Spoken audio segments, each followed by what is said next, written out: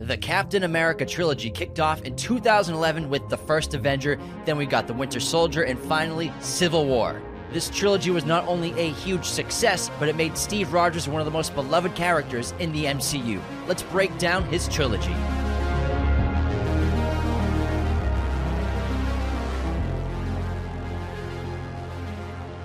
Hello, movie friends. Welcome back to Raiders of the Lost podcast, the ultimate film and TV podcast. And today, we're finally doing the Captain America trilogy. It's been a while since we talked about the MCU. We did a bunch of episodes last year and the year before, but we were like, we haven't done Cap. And Cap is like one of the best in the entire franchise. And this trilogy has one of my favorite movies in the MCU with The Winter Soldier. So we have Captain America, The First Avenger, which came out in 2011. Then we have Captain America, The Winter Soldier, which was 2014. And then the third film, which is basically like an Avengers movie, kind of. Avengers 2.5. Captain America, Civil War, which is kind of a Captain America, Winter Soldier story part 2 in a lot of ways. Yeah, absolutely, because The Winter Soldier's plot really heavily plays into what's going on in that film, especially with Tony and his past with his parents. I really like the Captain America trilogy. I think it's probably from 1, 2, 3 the strongest in terms of consistency for me that I like. Guardians is the second best, I would say. Iron Man, if Iron Man 2 is a little better, that would be unbeatable. Iron Man 2 is just way too weak. And then I would say for me, Guardians 2 I'm not a big fan of. So, I like Guardians 2. Yeah, I know you do. You That's love my it. favorite Guardians movie. That's a movie. It's your favorite? Yeah, dude. I fucking love Guardians 2. Wow. The first one's my favorite. Yeah. The first one I think is just fantastic. Whereas with Captain America, I think all three of them are really good. And then Winter Soldier is obviously the clear front runner. But they did a great job with the first and third one as well. Whereas I think that for me, Iron Man and Guardians, the second ones are just a little too weak for me to make them higher than Captain America. I got a hot take right here. What's that? So obviously, the Winter Soldier is my favorite Captain America movie, and it's in top 3 MCU movie for me. I like The First Avenger more than Civil War. Now, I just rewatched all of these to prepare for this episode. I haven't seen them in so long. You binged them. The First Avenger is a good movie. It really is, and it's a great World War II movie. And I'm watching it, we were talking about this the other day, it kind of feels like an Indiana Jones film at times. It really has that tone that they're trying to play with. And I like Civil War a lot, but I think it's just overstuffed. And obviously it's kind of an Avengers movie. It's post-Ultron, post-Sokovia. We're introducing Black Panther. We're introducing Spider-Man. Spider-Man's coming in here. It's awesome. It's so cool, but there's so many Ant-Mans coming in. So many characters, and it feels a little overstuffed to the point where They had to do it. They had to do it. I understand it, but I think it takes away from the story a little bit. Yeah. Because the story is solid at its core with Winter Soldier killing Tony's parents as well as killing T'Chaka, King of Wakanda, and being hunted by the Avengers as well as the Avengers being disbanded or trying to be controlled by the United Nations. I love Bucky in these two movies with First Avenger and Civil War, but I think, and obviously Winter Soldier, but I like the First Avenger, man. You know what? First Avenger has a lot of personality, and I really like the cinematography. It's before the Disney and Marvel started implementing like a baseline style for the films, where they all have the same kind of cinematography. They all have the same kind of color palette. I feel like, just to stop real quick, that was really mostly for like the team-up ones. But we got a lot of personality in Winter Soldier. We get a lot of personality in like the later Phase 4 ones. Well, yes, but what I'm saying is, like, if you look at First Avenger, a lot of the lighting is just like this very warm, inviting lighting. You don't see that kind of like Edison bulb-esque coloring Gotcha, to the cinematography. And also, it's a period piece, which is such a rarity for MCU films. Is it the only period piece? I mean, technically, Captain Marvel takes place in the, 1960s? Okay, that's a period. 70s. So that's also a period piece, but like, the 80s, sorry, 80s. But like, great technology period piece. So we're in the 40s, which I really like. It's an outlier for the MCU, but also, it does have this warm tone to it that you don't see. The cinematography, I think, is more, it's a practical lighting. You get to see a lot of it. It just has like more of an old school filmmaking vibe to it, as opposed to most MCU movies after, I would say, Avengers. They implemented like very balanced lighting, very balanced coloring. It's just very neutral. Nothing wrong with that. Safe. It's just the safe choice. But I really like the way that First Avenger looks. Me too. And I love World War II. I love war movies. World War II movies are great. And what I love so much about the first two, and I really like Civil War a lot, but what I think that it's missing, especially with the first two, the fucking killing and the guns. So much Steve gunfire. Rogers kills so many people in the first film. He blows up tanks with grenades. He walks into factories shooting, guns loaded. Like, Guns what blazing. happened to this MCU? I missed it where it's just like, fuck it. It's a great action movie. The first two are excellent action movies, classic action movies. They're not afraid to use guns. Winter Soldier, the bullets sprayed in the second film, epic. Like, so many great Winter Soldier scenes with the machine guns and the explosions and the grenades and all these cool weapons. And then you kind of lose that as we get going into the MCU further. So I really missed that tone and how unafraid they were to just like, some of these heroes are going to kill people, and Steve Rogers, he's killing Nazis, so no one gives a fuck. Yeah. But like, he's killing people. I think what makes Winter Soldier so great is, like you said, the gunfire, and people are they're just spraying assault rifles and machine guns, and there's so many bullets sprayed. Whereas I think that even Black Widow kills dudes all the time. Yeah. But I think once Disney took over, they sort of neutered the violence. They're still fighting, but you don't really see gunfire. You don't really see people killing other people with guns, which is something that I think makes action movies really enticing because it adds real conflict and real stakes when people are like getting killed with guns. It adds that. But when you eliminate that, it kind of takes away the idea of, oh, people are really in danger. It's even Black Widow, she like doesn't even kill anymore in the latter films. She just like tases people the whole time. Yeah. Whereas her first few films, she is laying dudes out. She's shooting people in the face with guns. It's great, and I really love that about First Avenger and Civil War and Winter Soldier. But then I really do think that once Disney got involved, they're like, yeah, no more gunfire. I get doing that with Captain America. He's like the golden boy, the leader of the MCU in a lot of ways. I understand taking the gun away from him going forward. Black Widow, I think that she could have benefited from remaining using guns because she's not an enhanced human. She's obviously insanely skilled, highly trained super assassin. But when she's going against aliens and superhumans and super mega beings and gods, give her a couple handguns and less. I mean, the tasing's cool, but like, does she even fire a gun in her solo movie? I'm sure she does. I'm not sure if she does. Well, actually, when I think of the poster, she's got like sticks, right? Yeah, I don't think she even has a gun in the movie. In her solo movie. I can't remember. A fucking assassin. I can't with remember. No gun. I can neither confirm or deny that, Anthony. I'm pretty Someone sure. will have to let us know, Yeah. but it does. I feel like they could have benefited from that, making that Jason Bourne movie, just guns. Let's get some guns. Yeah. Because Winter Soldier, the opening mission where they're on the ship, she kills like 20 guys with handguns. It's awesome. Yeah, absolutely. She's such a badass. Yeah, it's great. And I love Steve it. Rogers kills a bunch of people too. In the first movie, he kills so many people. That's the thing. If he's in a war, he'll kill. And he doesn't have, like he says, he's not a killer at heart, but he will kill if he has to. Yeah. And in a wartime situation, you have to kill to survive and to protect your friends and your fellow soldiers. So then that's a time where it's okay to kill because of the context. But he's not. And they're Nazis. Yeah, but I can't say Nazi. Nazis. I say Nazis. But once wartime's over, he's not a killer. So in the latter films, it makes sense for, Captain America, the Blue Boy Scout, the leader, the moral compass of the Avengers to not be a killer. Plus, we're dealing with enhanced beings, so like guns really don't do much to them, really. So it's more of just like the superpowers going against superpowers in a lot of ways. They could have used some guns on those aliens in New York. It could. Black Widow could have used some guns. She did a great job. Guns would have worked really well on those aliens. Her life would have been a lot easier if she had a couple of handguns. I'll take an assault rifle over nunchucks over the sticks any day. And you know what's interesting is the Avengers came out before Winter Soldier, so I Yeah. think because of how big that movie was, like they probably don't want her to use guns because it's, Yes. I think it's like the image for kids, I guess. And also, it might affect the rating of the film. Yeah, but in terms of style, First Avenger, like you said, it looks great, looks terrific. Winter Soldier, it really breathed coolness into the MCU for me. It breathed coolness into Steve Rogers. That movie, Winter Soldier, made Steve Rogers my favorite MCU character because I thought he was so awesome in that movie. He's such a badass. He's, woken up 7 years later, and now he's kind of living this new life here in this contemporary world, the present-day world. He's accepted it. He's trying to fit in best he can. It's funny, great action. He is a really relatable and interesting character. It's one of my favorite movies for Steve Rogers in general. In the style, the Russo brothers brought great action sequences to this movie. Obviously, that landed them then Civil War and then the Avengers movies. But I think The Winter Soldier was a really important movie for the MCU going forward.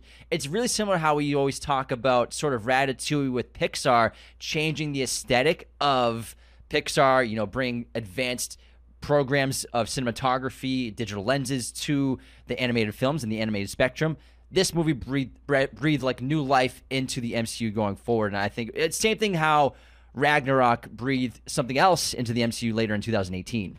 Well, with Winter Soldier, I believe I would say the Russos realized, with the big budget action movies, the sci-fi CGI extravaganzas aren't going to cut it when we're competing against the Bourne movies and the new James Bond movies, and where they were introducing great action, great fight sequences, and great car chases. And so I think they were like, we got to put these elements into this film to be able to compete against those and to make audiences realize it's not just about superpowers. Let's blow some cars up. Let's shoot some guns. Let's have a fucking badass car chase. That's what a lot of audiences want when they walk into an action movie. So to make it more not just a Marvel movie, not just a superhero movie, but to make it an action movie, I think was really important. For me, when I watched that, I was like, oh, these are the kinds of action movies I love to see. And all three of these have a ton of practical filmmaking, especially Winter Soldier and First Avenger.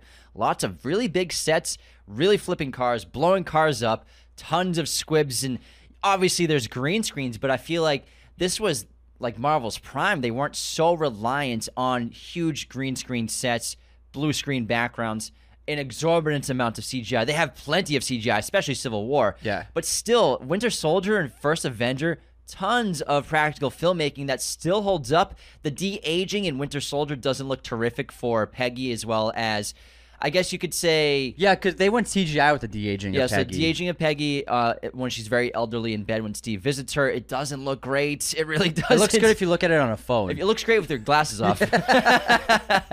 And then Tony Stark gets de-aged in Civil War, but really that's kind of like a program. So he looks like you. Who? Young Tony Stark looks like you. Like me? Yeah. So young Downey CGI in Civil War looks so much like you. I was watching it. I was like, that looks like James when he was like 21 and clean shaven. Someone needs to make a meme about that. I'll find a photo. I was like, holy shit, that looks just like you. But that one I give the benefit of the doubt. Even though it's de-age, it's technically a program that he's presenting on stage. So at first I was like, oh, this de-aging doesn't look great. But then I realized it's this new technology he's developed to kind of deal with past trauma. When you realize it's not an actual scene. Yeah. So, but the de-aging of Peggy in Winter Soldier does not look super great. Now, First Avenger, it wasn't obviously a huge, gigantic hit that we're used to with Marvel. I mean, it did make $340 million. $370 million globally. So it was actually a standout runaway success for Marvel at the time. Because at the time, Marvel had only released Iron Man 1 and 2, Thor, and then Captain America, the First Avenger, and Hulk.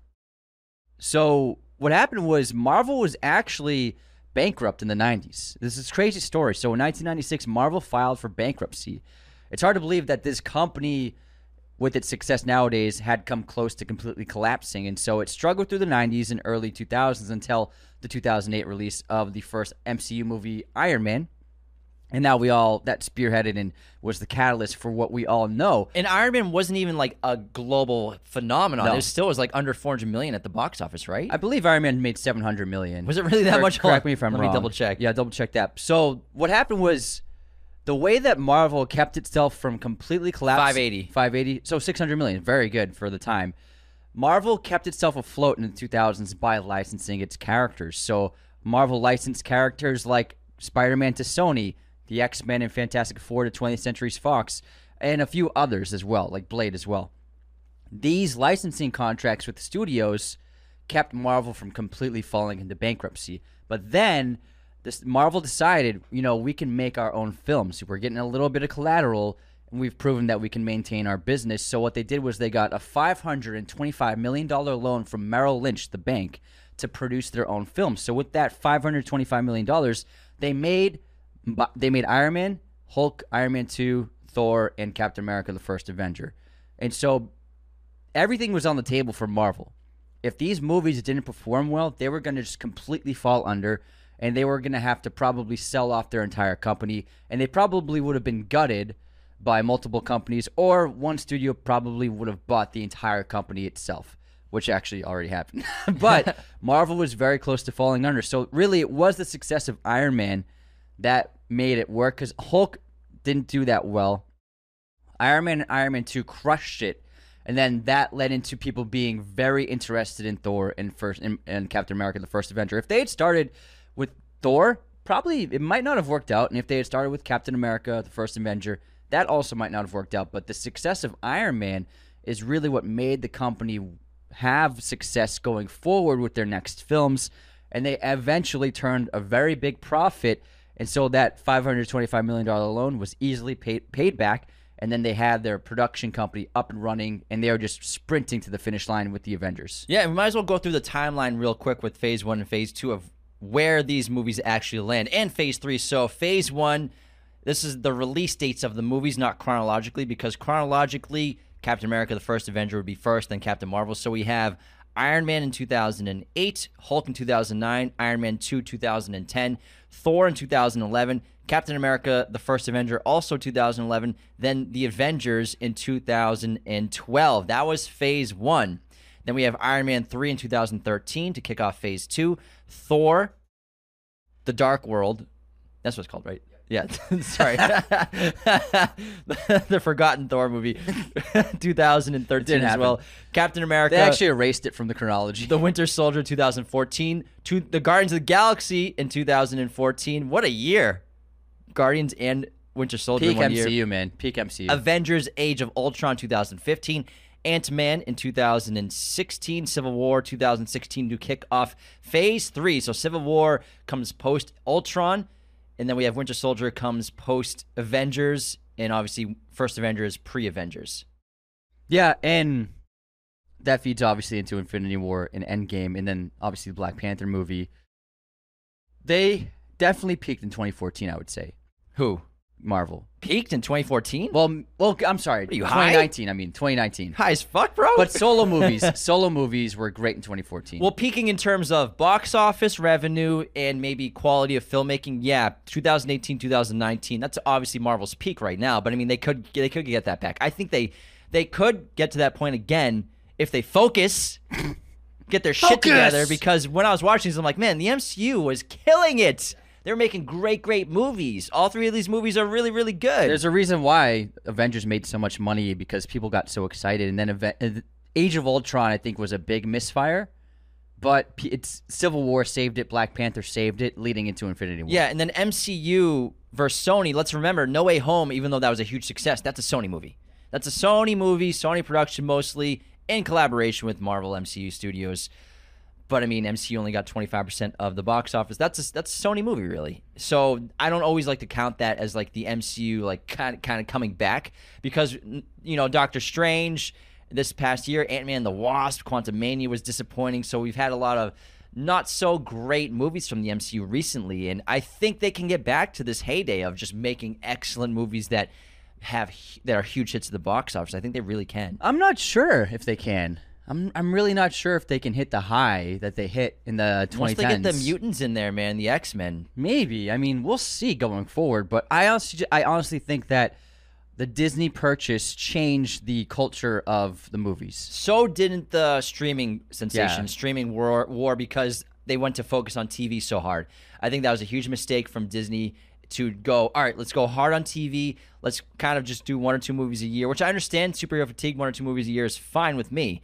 But when you're putting a ton of resources into a bunch of TV shows that not a lot of people are watching, I think that was a mistake. I think there's an oversaturation mistake as well, because it used to be that when a Marvel movie came out, it was like, oh shit. Sometimes there was 1 a year, sometimes there was 2 a year. But now, if there's 2 or 3 movies and then 4 TV shows, in the connection problem, where to see the Marvels this year, you have to watch like 17 goddamn shows and 30 movies. I'm like, what? I don't want to watch all these goddamn TV shows just to watch one movie. What is, like, everything has to be connected, which I think from a PR marketing standpoint is a good idea. Like, oh, make people, entice them to watch all this other content, when really at the end of the day, who the fuck has time to watch all this content? Yeah, true. And speaking of, I think that there has been a villain problem with the MCU lately, whereas the Cap trilogy is great. One of the reasons why I put it above the other trilogies is because it has a great villain for every film. Red Skull is an awesome villain. Zemo's an awesome villain. And then Winter Soldier is a fantastic villain. So I would say that the Captain America trilogy has the best set of villains for any other MCU franchise. And then, I mean, Winter Soldier, that film, Bucky's a main villain for sure, but also the German scientist, I can't remember his name, who's the AI program. He's kind of like one of the main villains as well. Plus Pierce and Hydra are the villain. Yeah, exactly. Really, you know, so there's a bunch of big organizations, and like keeping Hydra alive secretly at S.H.I.E.L.D. is like a great idea because the destruction of S.H.I.E.L.D. is such a huge part of the MCU at this point. It affects Nick Fury so much. It affects everybody so much with Hydra secretly growing inside. Yeah, and then you look at Thor. Thor has always kind of had a villain problem. Loki was a good villain in the first film, but also he was a gray area villain. Then the Dark Elves not feeling in the second film, and then Ragnarok. Who is the villain? Hela. Hela's good, but she kind of just gets like put on one location. She's just chilling there until Thor shows up. That's, I think, an issue with how the villain was written for the story, where she arrives, and then she's chilling there until Thor and company show up. My problem with, just to go on Thor Ragnarok for a second, my villain problem with Hela, I think she's awesome. Cate Blanchett is terrific, an amazing actress, and Hela's so powerful.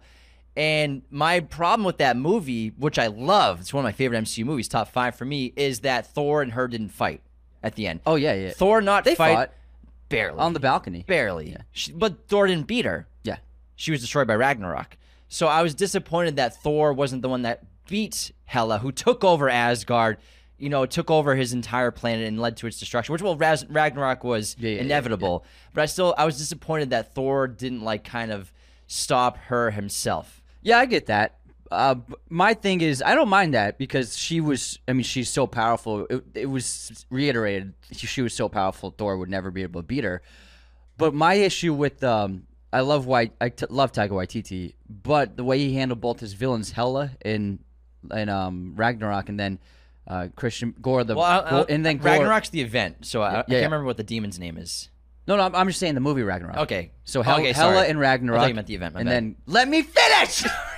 And then Gore in Love and Thunder, what he did with both villains is they show up, they're super powerful, and then they're literally chilling for 2 hours until the heroes show up. You know what I mean? Yeah, Gore is disappointing. Gore chills on his rock with the kids. The little moon planet. And then Hela chills in Isengard. Asgard. This is Lord of the Rings, Anthony. Saruman. They're taking the hobbits to Asgard. The White Wizard is here. And Hela chills in Asgard until the heroes show up. You know what I mean? Yeah. So they're both just waiting, as opposed to carrying out more plot things and moving the plot forward. Those are two things that I'm not really a fan of, where they're just like sitting. Whereas the villains in the Cap trilogy, they're constantly moving. They're constantly driving conflict, and they're making matters worse and worse with every scene of the film. That's a really good point, because they are the catalysts for the events that are going on. Even with Civil War, even though it's not Bucky that's doing all these terrorist things, the explosions and everything, he's still part of the plot, and the plot revolves around him. And Zemo is a really good villain in that film, driving the plot. He's making things worse. Zemo is dividing the crew. He's causing all of the conflicts in the film, and it's not like he's just if you would write it the same way as those two villains in the Thor franchise, he would just be sitting in a computer room. You know what I mean? Yeah, doing nothing. That's an excellent point. He's driving the force of the conflict. And then you think of Thanos constantly on the move, constantly looking for the stones. Yeah, exactly. I think you're right, especially with Gore, because there's so much potential with that character, and you hear about the massive amount of deleted scenes that Disney cut from the movie. I'm sure Taika was pretty stressed out because it probably didn't end up being the movie that he wanted it to be, especially with Gore. And I was disappointed because really interesting first act with the character, and then he's just hanging out somewhere. That's exactly Ragnarok, though, with Hela. Just waiting for Thor to come to her, basically. Exactly, 100%. That's a good point. Yeah. It's just a matter of the structuring of the story. But they did it right with the Cap trilogy. That's why I put it over the other franchises, because the villains are fantastic. Now let's get into each movie one by one by one. What do you think? Well, yeah, let's do it one by one. How about we'll get into, obviously... Want to do it out of order? No, I'm kidding. Like my Harry Potter marathon last week. Dude, you watched... Here, I'll this is how it makes no sense. This is how I did it. I did Azkaban, Half-Blood Prince, Chamber of Secrets, Sorcerer's Stone, Order of the Phoenix, Goblet of Fire, and then the last two, and then the Deathly Hallows movies. Why? Why would you do it like that? It's just how I felt like doing it. It makes no sense.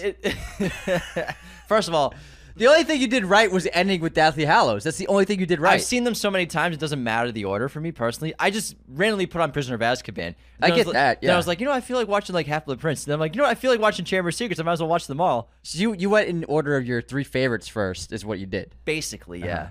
Yeah, those See, are my 3 if favorites. I watched them, I would watch one of them on their own, but I wouldn't continue the entire franchise out of order like that. It doesn't matter to me. I've seen them all. It's just like I know what happened before and after each movie. Man, but you gotta have it's gotta be like that narrative needs to flow, bro. I could flow that narrative. I can recite the movies right now in order. Like it's fine. By the way, I have this idea for an episode of doing. We should do a Marauders episode, and we should talk about what we think it should be like and who we should cast in the roles. We'll do that. Anyways, but we're talking about the MCU, not Harry Potter right now. So let's get into the first Avengers. Came out in 2011, directed by Joe Johnston. IMDb, it's a 6.9. Rotten Tomatoes, 80% critic score, 75% audience score. On a budget of $140 million, it grossed $370 million globally. Steve Rogers, a rejected military soldier, transforms into Captain America after taking a dose of super soldier serum.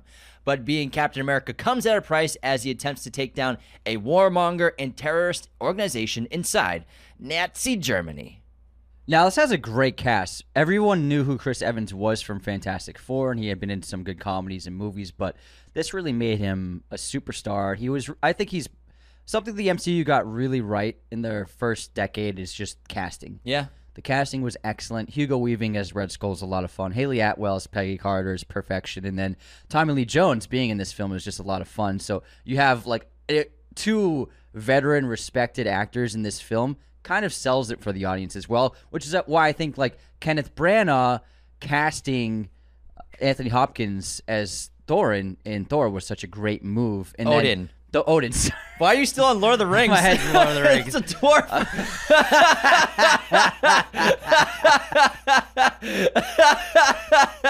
Isengard, Thorin. And, when Bilbo he defeats Tony Stark. When Bilbo found the Infinity Stone.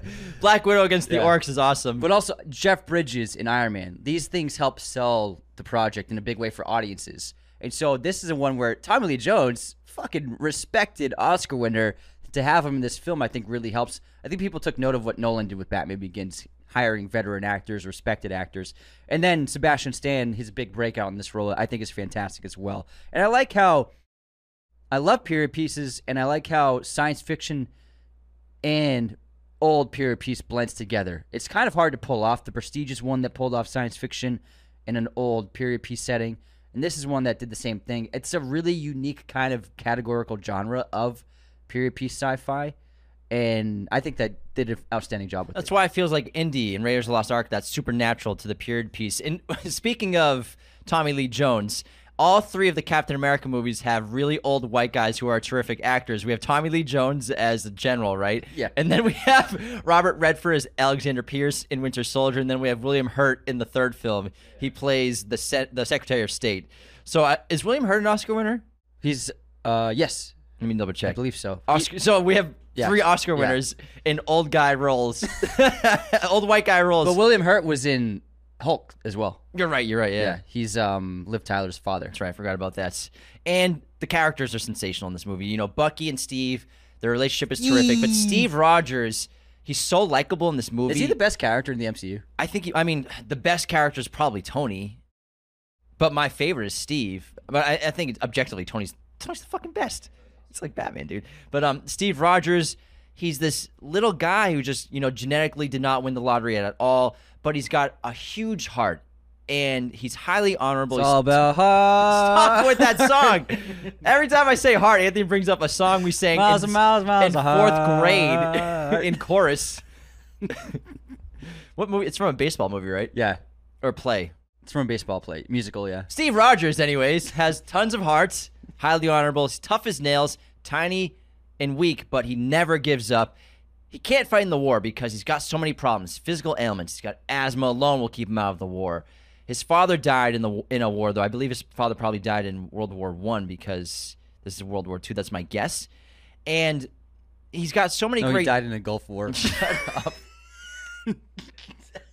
He has so many great character traits that make him potentially be the perfect soldier. when the scientist played by Stanley Tucci overhears him at the fair saying, "There are men laying their lives down. I have no right to do any less. I want to serve my country. I want to fight. I don't want to just gather scrap metal for weapons, for machines. I want to do my part." And that's why he gets put into this secret program from the Strategic Scientific Reserve to basically create a super soldier. And that's why he gets chosen, because of his character, because there's more to being a soldier than just being tough as nails and huge and strong. There's more that is required from deep down, and maybe the little guy can help. And the shrinking in face CGI of Steve Rogers and Chris Evans in this film looks really good. Yeah. It holds up. It looks fantastic. And the visual effects for Chris Evans and Steve Rogers were done by a Los Angeles company called Lola that specializes in digital plastic surgery. So this technique involved shrinking Chris Evans in all dimensions. So physically, really? No, because like you Honey, can't. I Shrunk Captain America. You can't put like his regular size head on this body, because then it would look weird. So they imagine if they did. It'd be like NBA Jam. NBA Jam. Oh my god. NFL Blitz.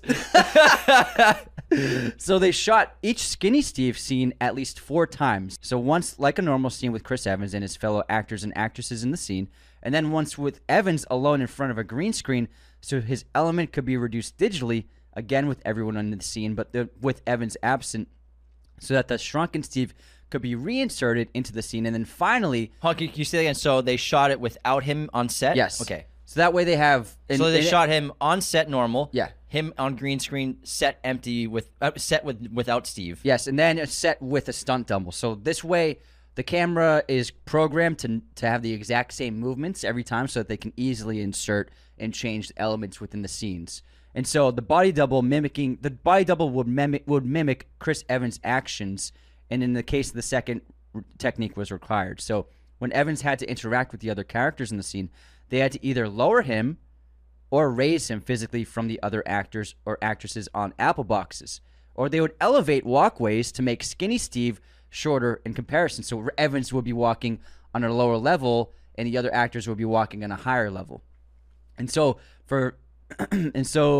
Evans had to look at the marks on tops of actors' heads to represent their eyes. So he would be looking at the tops of their heads if he was talking to them, rather than looking at them in the eyes, or if he was like, because he's taller than most of the other actors, he would be looking down at them. So he had to also change his acting technique in terms of where he was looking.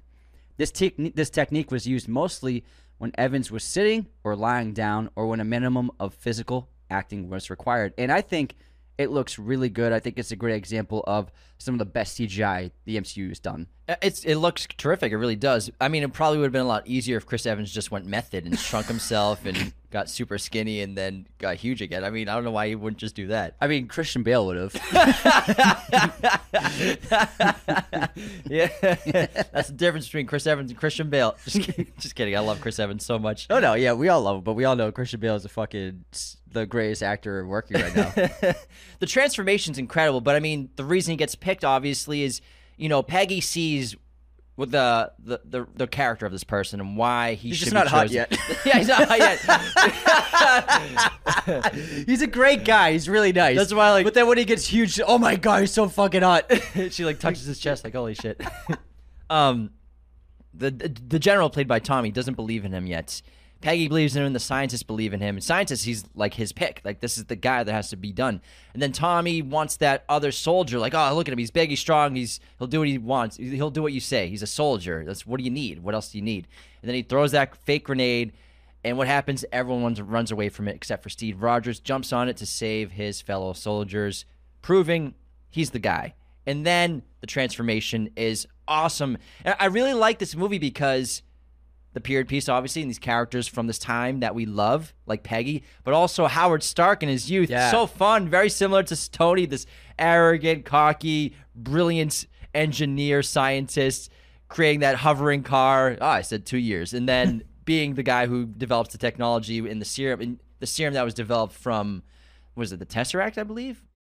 To create the super soldier serum and transform Steve Rogers into Captain America. And the transformation is jarring because Chris Evans got in insane shape for this movie, especially this scene because he's shirtless. But it's so jarring to see how small he is for the first half hour, and then boom, this massive dude coming out of the tank. It's excellent. Yeah, you would have touched his chest too. Just make sure it's real, dude. No, it's really impressive, and it's a great contrast because he gains over a foot in height and then over 100 pounds of muscle. So it's quite a difference. He becomes a heavyweight fighter. More than that. And like you said, this movie has a great villain, Schmidt, the Red Skull, played by Hugo Weaving, who we learn was obviously the Fuhrer's like right-hand man and also believed in the occult and the supernatural and had an obsession with that like Hitler did. However, his is reality. He really believes that there's power here left by the gods that he's trying to discover for himself. He eventually his plan is to take over the world and basically become the new Führer of this new world that he's going to create. And he also has the same strength as Captain America. Yeah, because from the original version of the serum. first ever version, and it just went wrong. And I love the idea of Nazis being involved, of supernatural, because it has so many connections to the Indiana Jones franchise.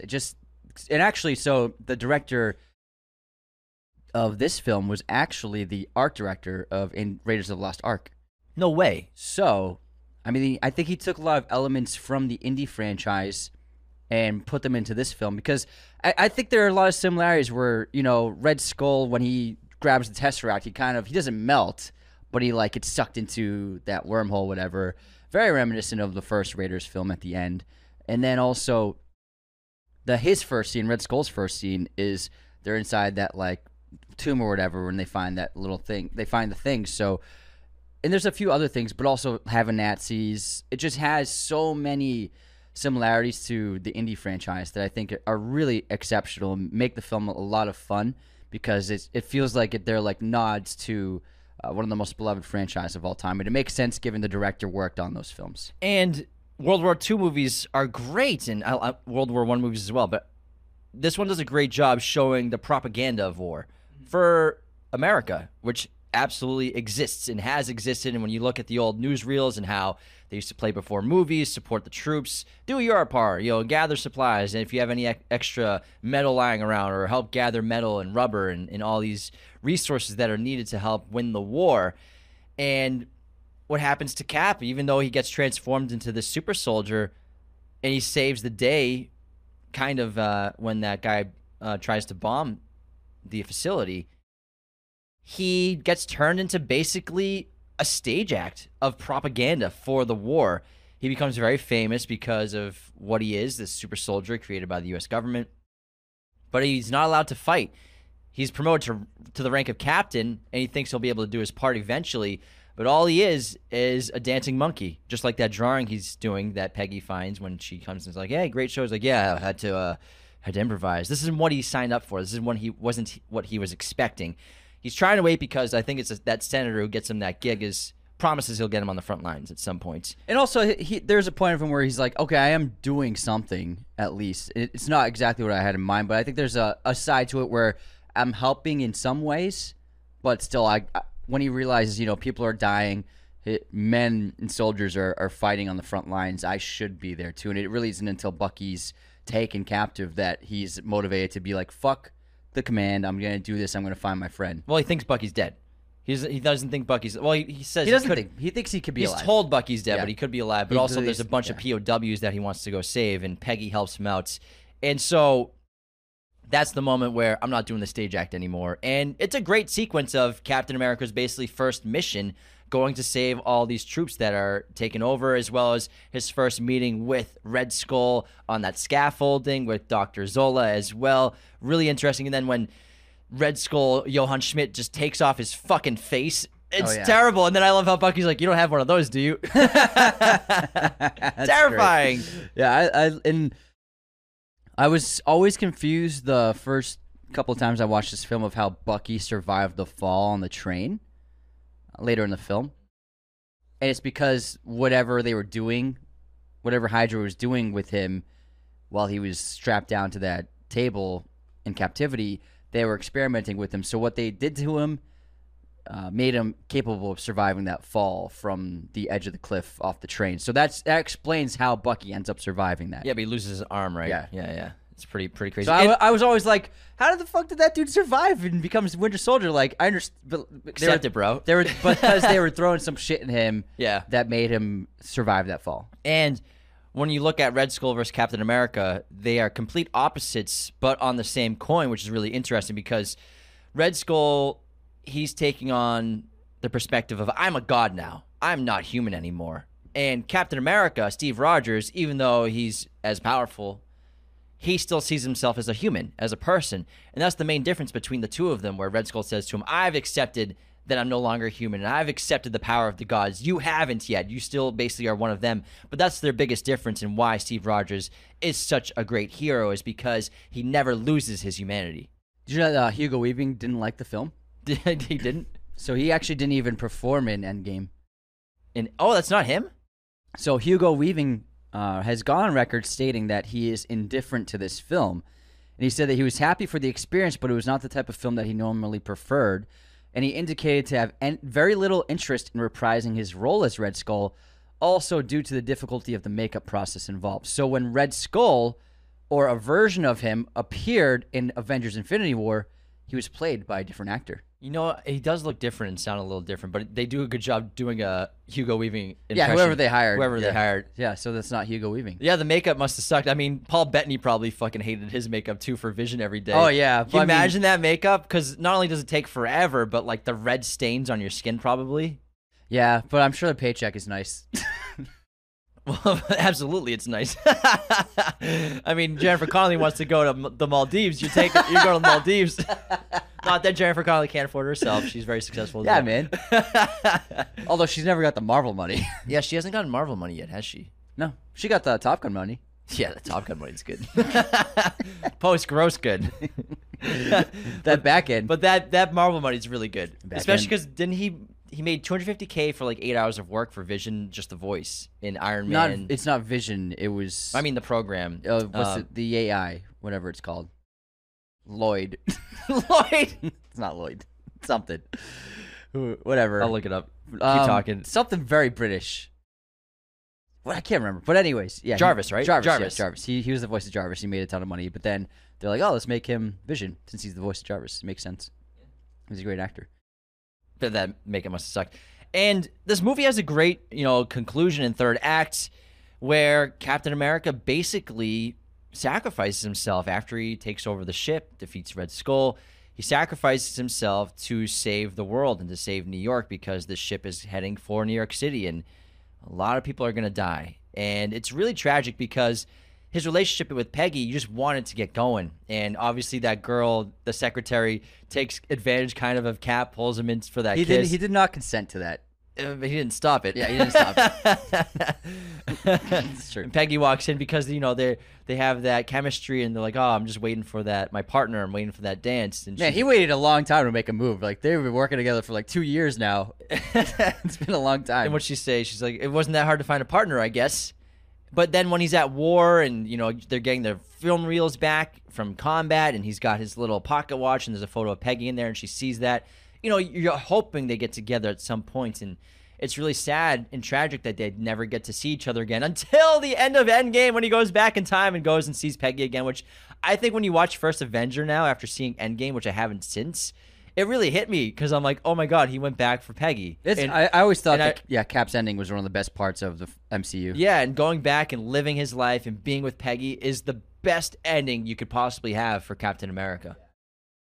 It was perfection. Sweet, because they really deserved each other and they really loved each other, you could tell. And it's sad that it only lasted for this one movie. I wonder if he goes back if he is a superhero there in the past. It's a possibility for a storyline. Or does he just lay low? Or is he just we talked about it in our Endgame review. Well, I said it would be cool if there was like a new franchise of Captain America, a period piece franchise of him doing shit. I would watch that.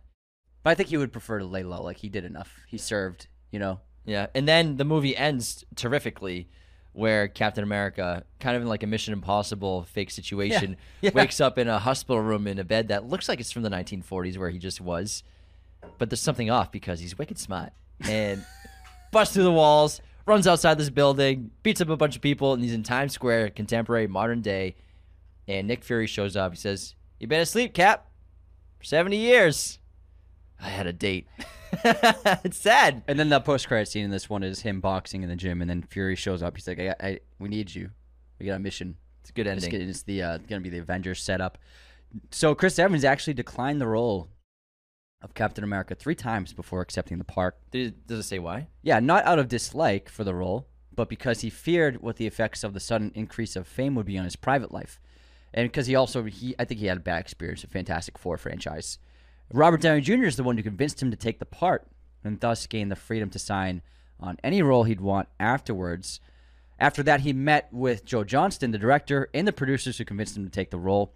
And the producers and director, they had a bunch of other people in mind, but they kept thinking Evans was the right person for the role because he kept saying no. And because he was rejecting like the super fame, that made him like, oh my God, he has like the same moral compass as Steve Rogers does. It seems to be like he's perfectly fit. If he's rejecting fame and money because it doesn't feel right, that means like he's like the perfect guy for the role. So that's why they kept going to Chris Evans.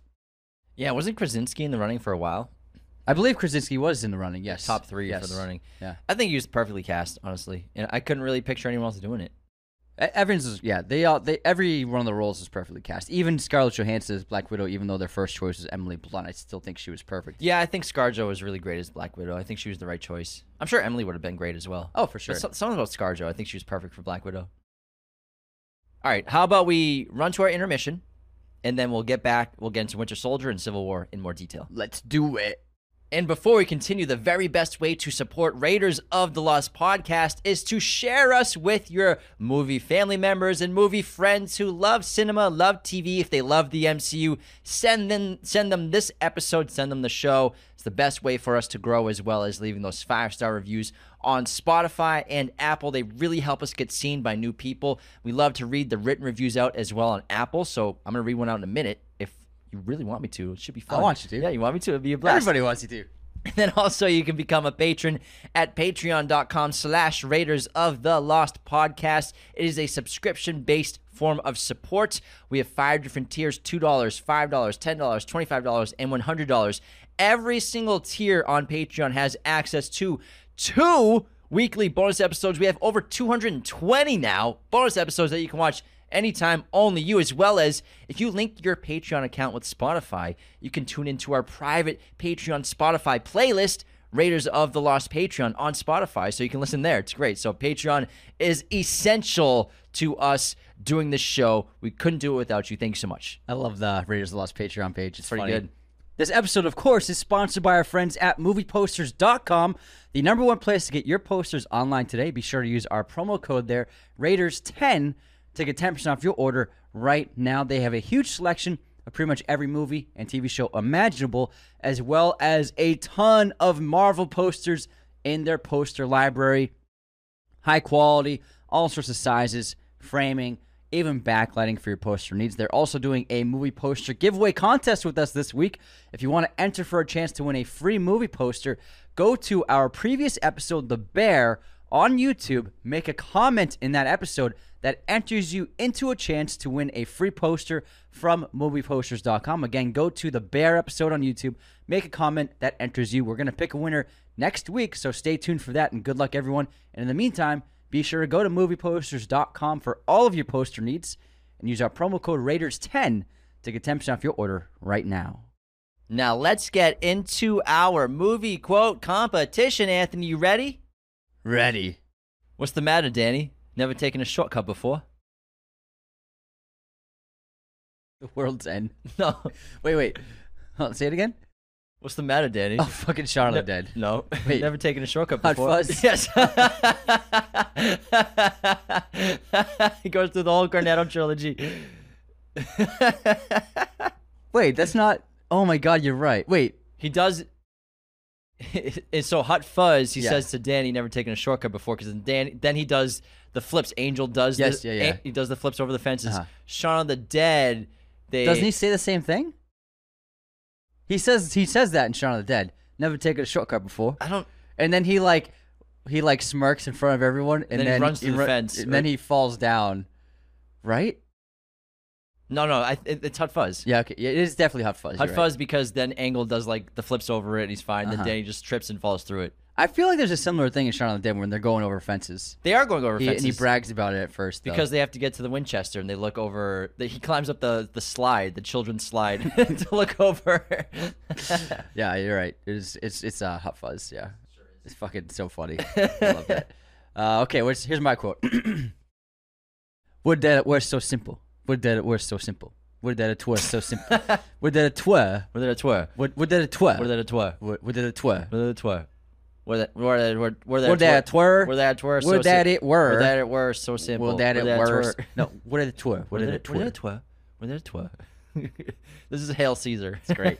Ray Fiennes is so funny, and then Alden Ehrenreich, he's the actor in that scene. If you haven't seen it, it's my favorite scene of that movie. And Ray Fiennes is playing the director, and he's trying to get him to say the words correctly, but he can't act, and it's so funny. And then it gets to the point where he can't do it. He's like, "It was my mistake. It was a directing error. Don't worry about it."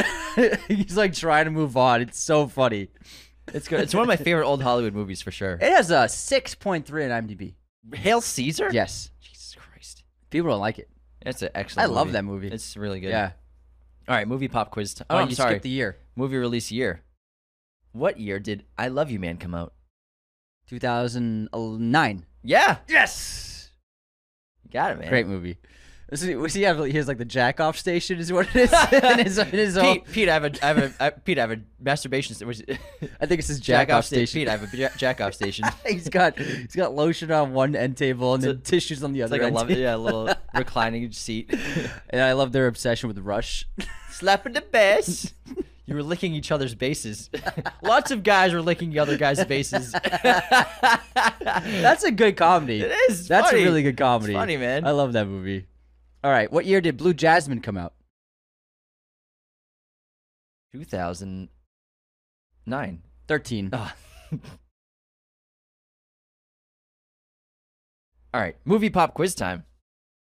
In Walk Hard, the Dewey Cox story, Paul Rudd plays a famous musician rock star from the 60s and 70s.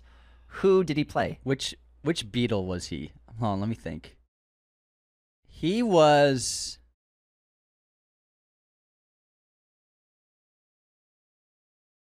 So Justin Long played Ringo, I think. Rudd and who did Rudd play? I'm gonna go with Paul Rudd played John. He did play John Yes! Lennon. You're Yes! absolutely right, Anthony. That was a terrible John Lennon. John Lennon. It was an attempt. Oh my god, I've that was never so bad. done a John Lennon impression. So bad. It wasn't that bad. We're the Beatles. What is that? Is that a John Lennon impression? It sure was. That's better than yours. It's a pretty good John Lennon. Yeah, thanks. You probably practiced. No, I just love the Beatles. Yeah. Anthony listens to old music. All right, what was Park Chan-wook's American film debut? What was his American movie? Stoker. Yes. Yeah. Ding, ding, ding, ding, ding. Great. That was one of the first Park Chan-wook movies I saw. Yeah. Who's that? Wasikowski? Matthew Good, Mia Wasikowski, and Nicole Kidman. Yeah, it's really great. I haven't seen it in a while. I got to rewatch it. Yeah. What was that? 2009? 2011 maybe? Something like that. Yeah. It's a great movie. Or you thought you did? It was a good. I mean, I think it's a toughie. I'm like, wait. I know this. Yeah. People don't talk about that movie at all. You know, Park Chan-wook, baby. All right, who we got for Raider haters, Anthony? Any Raider haters? Any haters. unsubscribes? What we got cooking this week? We got week? a little bit of both. We got both real haters and unsubscribers, and it's pretty funny stuff. All right, so I did a movie bracket on TikTok, and it was a horror draft, and I ended up having The Exorcist win, but I did pick Jaws over The Shining, and then Brooklyn Skywalker, she wrote, Jaws over The Shining, unsubscribed. And then Jacob wrote, Jaws over The Evil Dead, unsubscribed. Yes, I love Jaws, everyone. It's the best. It's an amazing fucking movie. It's the perfect horror movie. And then, one second. Well, I wouldn't say it's the perfect horror movie. Okay, I think it's a perfect movie. It's a perfect movie. It's a perfect yeah. monster movie. Yeah. But like Yes, it is true, a horror movie. True, true. And then T also wrote so many unsubscribes from this post. And then we got some real haters on the Prestige clip that I posted. Neolithic wrote, "Dude watched a movie and understood it." Yeah, well, that's like English teachers be like, so you posted a clip where we were explaining the plot of The Prestige, which is still heavily confusing for a lot of people. Half the people have Trust different us, opinions in the comments. We've posted a lot of content on The Prestige. Half the time, people disagree with what is actually happening in that movie when it's so For clear. example, there's a guy in the comments who said, "No, they aren't spoilers." Warning, The Prestige spoilers. There's a guy in the comments who said, "No, they aren't twins because of the top hats," and I was like, Who, "No, Alfred and yeah." And then I had to explain those are Christian Bale characters are twins, and then the roles that Hugh Jackman plays are clones. And this guy was like, "Oh, sorry, I didn't realize that." So people get confused about it all the time. And then another one was someone thought that the Bordens were clones. Yes. Once A lot I of was people like, they're do. fucking twins. A lot they of literally people do. explain it. A brother. A lot of people think that Alfred cloned himself back in the day Did somehow. Their entire life. No, it's because he lied about Tesla building him a machine. Yeah, as a way to get engineer on a false scent, and a lot of people don't understand that was a lie that he said. Yeah. They say it in the goddamn movie that it was a lie. Yeah, And that it was a false trail. People should get off their phones when they're watching movies. Yeah, they should. And then Ulemi wrote, "Waiting for the great insight most of us overlooked."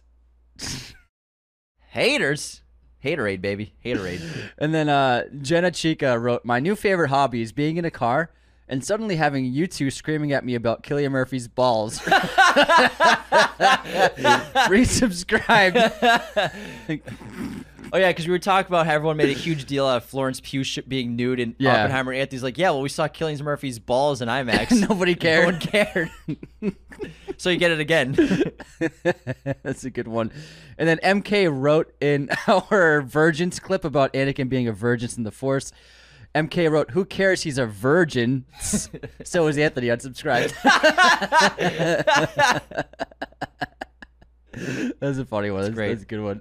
All right, that's all of them. Well, speaking of TikTok, we made new accounts on there. I have my own personal movie account now called James Loves Movies. Follow it. James from Raiders, so feel free to check that out. So just posting more movie content because our main account is just so many goddamn issues. We don't get any views anymore. Yeah, we just can't go viral anymore. So get we're like, nothing. should probably make some other accounts. It's a struggle. So we're actually doing pretty good. We made a backup account for TikTok for the podcast. It's called Raiders Lost Pod. That's the TikTok handle, Raiders Lost Pod. So it's the same as like our Twitter handle and our Letterboxd handle. And then I also have one called Anthony_Dev, Anthony Dev. I guess you don't like movies. Well, Anthony has so many syllables in it. James has one syllable. It's true. I don't want to have 16 syllables in my username. Be a lot of syllables. How about we get to a 5-star review? That sounds lovely. On Apple. So we're at 1,800 on Apple. So nice. we're close to 2,000 on there. get that. So you don't have to leave a written review, but if you're on Apple right now, hit that 5-star button. It Please. would really help us so much. I would love to get 2,000 because we're at over 2,000 on Spotify, and I want to get to 3,000 on Spotify. Let's get those numbers up, everybody. We appreciate everyone who has done it. But how about this review from, let's see. I did this one last week.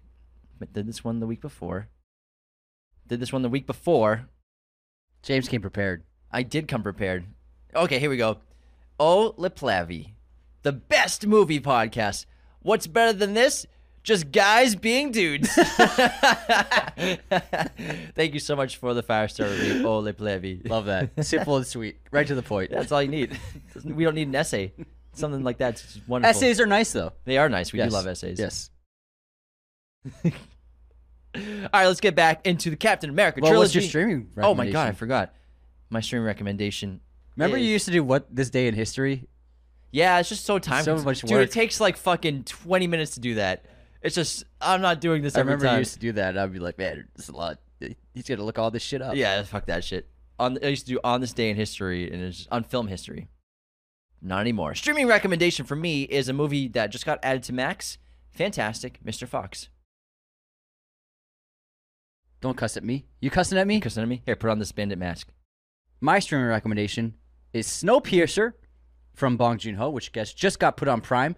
I think it's Chris Evans' best performance. He's really fantastic in it, and it's an amazing sci-fi dystopian film. Check it out on Prime. I don't know, he's pretty good in another teen movie. He is great. You have her eyes. It's a banana. She's got glasses And a ponytail, not JD Briggs. It's a banana split. He turns around and it's in his ass too. Man, that's a funny movie. Funny movie. It's a funny ass movie. All right, back into the Captain America trilogy, and we'll get into Captain America: The Winter Soldier. Came out in 2014. IMDb, it's a 7.8. Rotten Tomatoes, 90% critic score, 92% audience score. The budget was $170 million. Box office, $714 million globally. This is when Marvel's like, holy crap, everything outside of Iron Man can also make almost $1 billion. This is great. And then this was the movie directed by The Russos. Anthony and Joe Russo. And they did a terrific job with this film. Hold on, I want to pull up a quick synopsis for you all. Give me one While second. you pull it up, I'll just say Kevin Feige hired them because he liked the Community episodes they directed of the food fight. Yeah, that's right. Part 1 and 2. So, as Steve Rogers struggles to embrace his role in the modern world, he teams up with a fellow Avenger and S.H.I.E.L.D. agent Black Widow to battle a new threat from history, an assassin known as the Winter Soldier. And I really, really love this movie. And like I said earlier, it's a top 3 MCU movie for me personally. It's a personal favorite. And this is post-New York, post-Avengers. I think this also has terrific directing from the Russos, as well as maybe some of the best music and original score in the entire MCU, because it's very unique. It's dark, it's cool, it's fun. The Winter Soldier themes are excellent. The action sequences are excellent. It kind of reminds me of Mad Max Fury Road, what Junkie XL did with that. But I love the music for this film. We get some new characters. We got Sam Wilson Falcon coming in here. Tons of Black Widow with Natasha Romanoff. We got Nick Fury coming in here. Peggy in her elderly stages, as well as Alexander Pierce, played by Robert Redford. Who else can you need in a movie besides the GOAT, man? It's so cool to see him in this movie. It's actually a calling card to 3 Days of the Condor, which was inspired by. So 3 Days of the Condor, Redford plays a CIA analyst whose outfit gets killed, and so he goes on the run, and the government thinks he did it.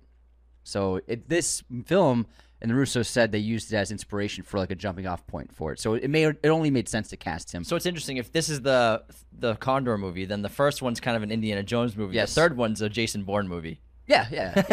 It really Jesus is. Christ. It's Jason Bourne. Jesus Christ, it's Captain America. So the music I think is fantastic. I'm glad you pointed it out. Henry Jackman did it, and what he did really set itself apart from anything in the Marvel films before, because the Marvel films were all brass, string heavy, very heroic themes, very traditional kind of music. But then with Winter Soldier, we get incredible electronic music. We get that great Winter Soldier theme, some fun action, just like electronic, just like kind of like taking a little off from the Book of Hans Zimmer-esque kind of action movie scores, and John Powell with the Bourne films. So for me, this was the best Avengers score at the time.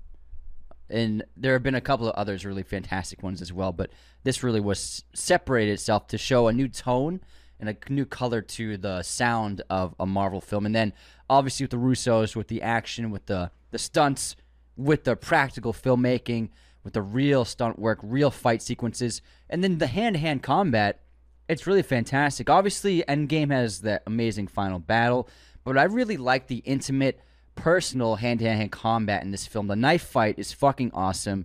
And then also the final, there's a couple other fights, but that knife fight on the streets between Bucky and Steve, I think is a highlight of the MCU, one of the best fights of all time. And combat, that opening mission where, Steve just jumps out of the helicopter. He wasn't wearing a parachute, was he? He was not. And then him just taking out all the guys on that ship, because obviously Avengers, that movie, we got great combat and everything, but this was a different style of combat we saw from Captain America, of what it actually would look like if a superhuman was beating the crap out of humans. And it's awesome. They're like weightless beings to him. He's just smashing the hell out of them. It's so cool. It's brutal. Okay, Gurney. And it's fun. And I like how they brought this kind of new combat style to Captain America, and it was a blast, and Natasha coming in, but that opening mission is excellent. Captain America throws a knife through a guy's hand. That's awesome. fucking Where's that been? I miss it, baby. I miss the action. I miss the gunfights. There's so many bullets being sprayed in this movie. And you're right. The fight between Bucky and Cap, before he knows it's Bucky at first, before he flips him over, his mask falls off.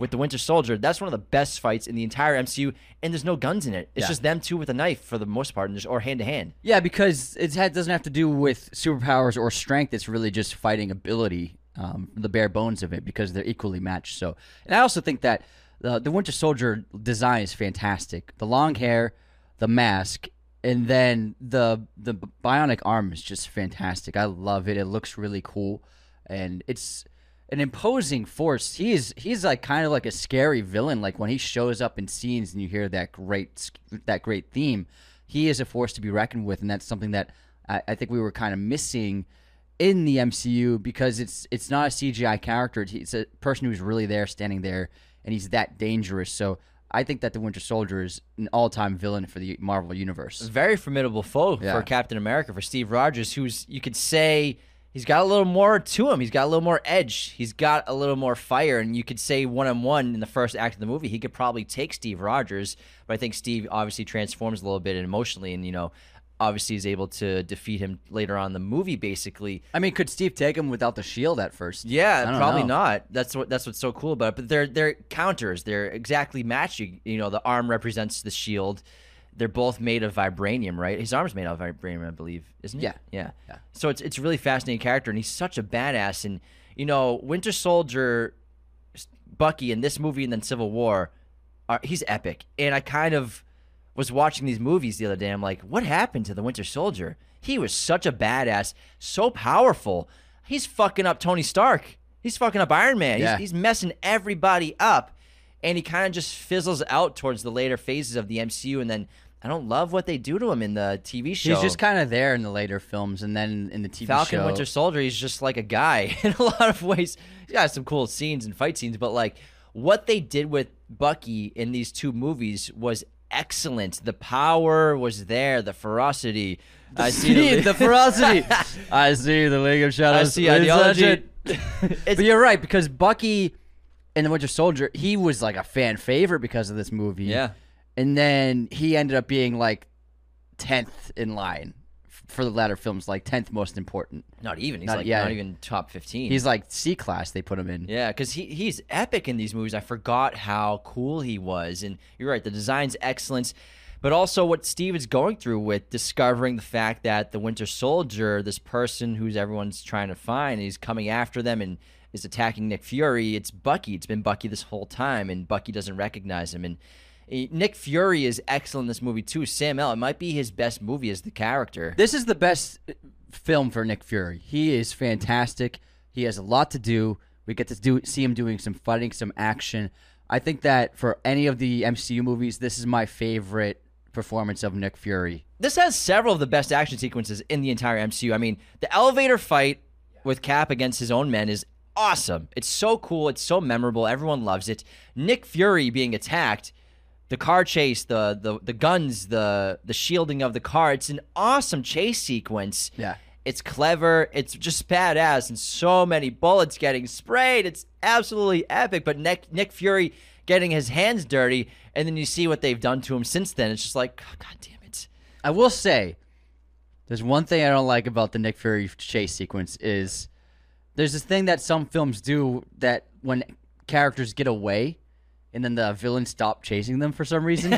Like, so when Winter Soldier flips over Fury's truck and it turns over on its upside down, and then Winter Soldier's like, I'm going to fucking kill this dude. So he walks over to the SUV and he rips the door off, and Fury's gone, and Winter Soldier looks inside, and Fury had cut a hole in the pavement and probably went down into the sewers. And then Winter Soldier's like, all right, he's gone. Why doesn't he chase him? Because you can't get your middle arm wet. He doesn't want it to rust. That's something that some films do in action sequences where I'm like, they can continue the chase. And he would catch him. Yeah, like, why is he not chasing him down this huge hole into the sewers? Fury's probably 5 feet away from him. So that's the moment where I'm like, oh, it was so perfect until the ending of that sequence. Plot, baby. Plot. But this movie has a really solid plot because everyone's going after the Black Widow. I mean, the Winter Soldier, as well as something's going on with S.H.I.E.L.D. where Nick Fury gets taken out. Nick Fury gets attacked, hides at Cap's apartment, waiting for him, and then he gets shot 3 times in the chest by the Winter Soldier. Pretty bad. And presumably dies in this film. And Alexander Pierce, played by Robert Redford, who took a seat on the board at S.H.I.E.L.D. out of requests from Nick Fury because they trusted each other, they're old friends. Every time something bad happens, too nice. Every time something bad happens to somebody, it's after he got news he didn't want to hear, whether it's from Nick Fury wanting to shut down this massive program they have going on called Project Insight with these AIM gunship carriers. And, Nick Fury wanted this quantum surge in threat analysis in defense of the Earth. Cap doesn't like this after he shows it to him. But Nick Fury becomes hesitant about it after speaking with Cap and asks Pierce to delay it. Let's not do it yet. I want to make sure the kinks get taken out. Alexander Pierce says, yeah, no problem. Just make sure that Iron Man comes to my niece's birthday party. I don't want to fly by. I want him, mingling.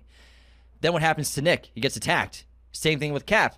Cap goes to see goes to see Pierce after Fury gets killed.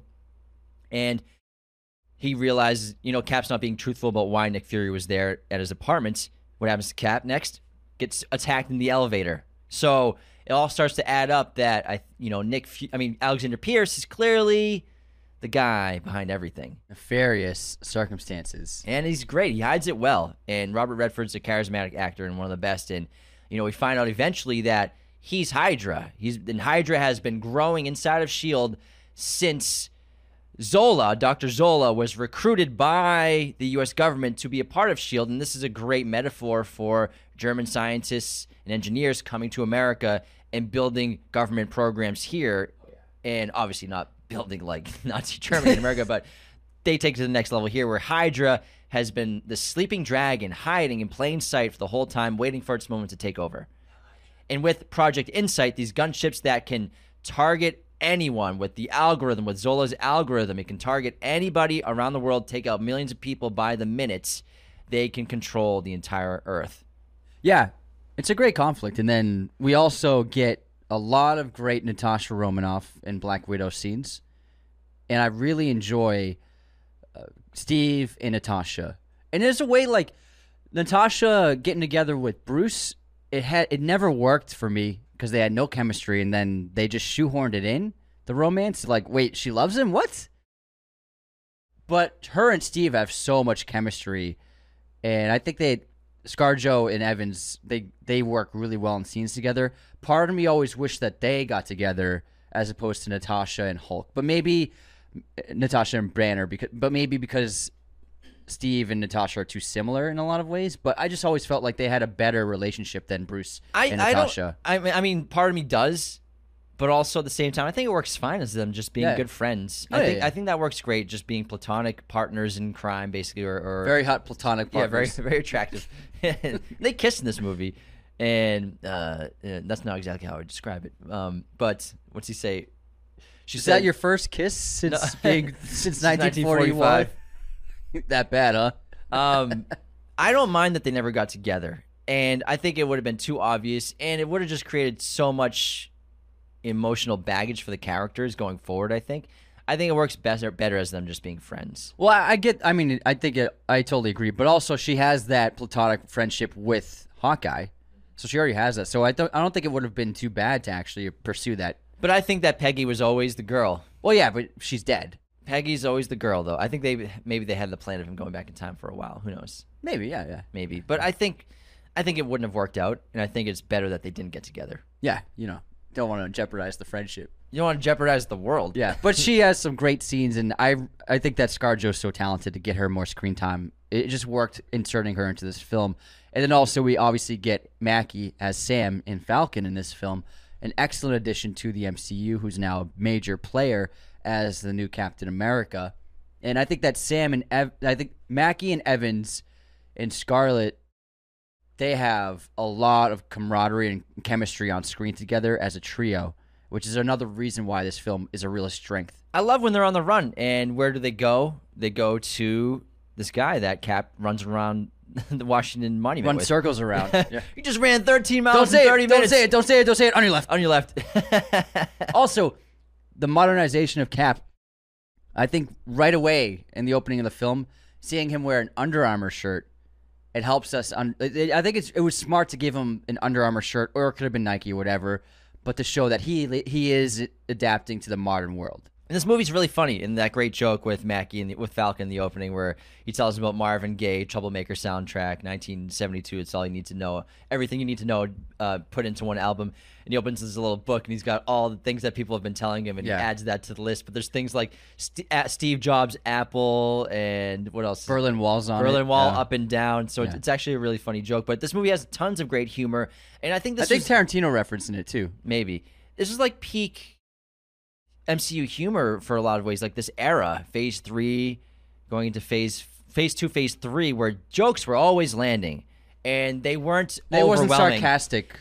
It was sarcastic, but it wasn't overwhelming to the point where every goddamn line feels like it has a joke in there now, where they picked their spots really well in these movies back in these phases of the MCU. It wasn't overwhelming. There's maybe one or two every scene, but it didn't take away from the moments. It didn't take away from the emotional depth of what the characters are talking about, and added to it. And they weren't always like trying to be the funniest joke ever. They were just like funny little digs, and they were a blast. And I think that's something that the MCU has lost, of doing great humor at the right moments, where now it's just overwhelming. They're trying so hard putting them in there. Now it's just like every scene has too many jokes, where it used to be like with film like Winter Soldier, there are scenes with a lot of jokes, and then there's scenes with no jokes.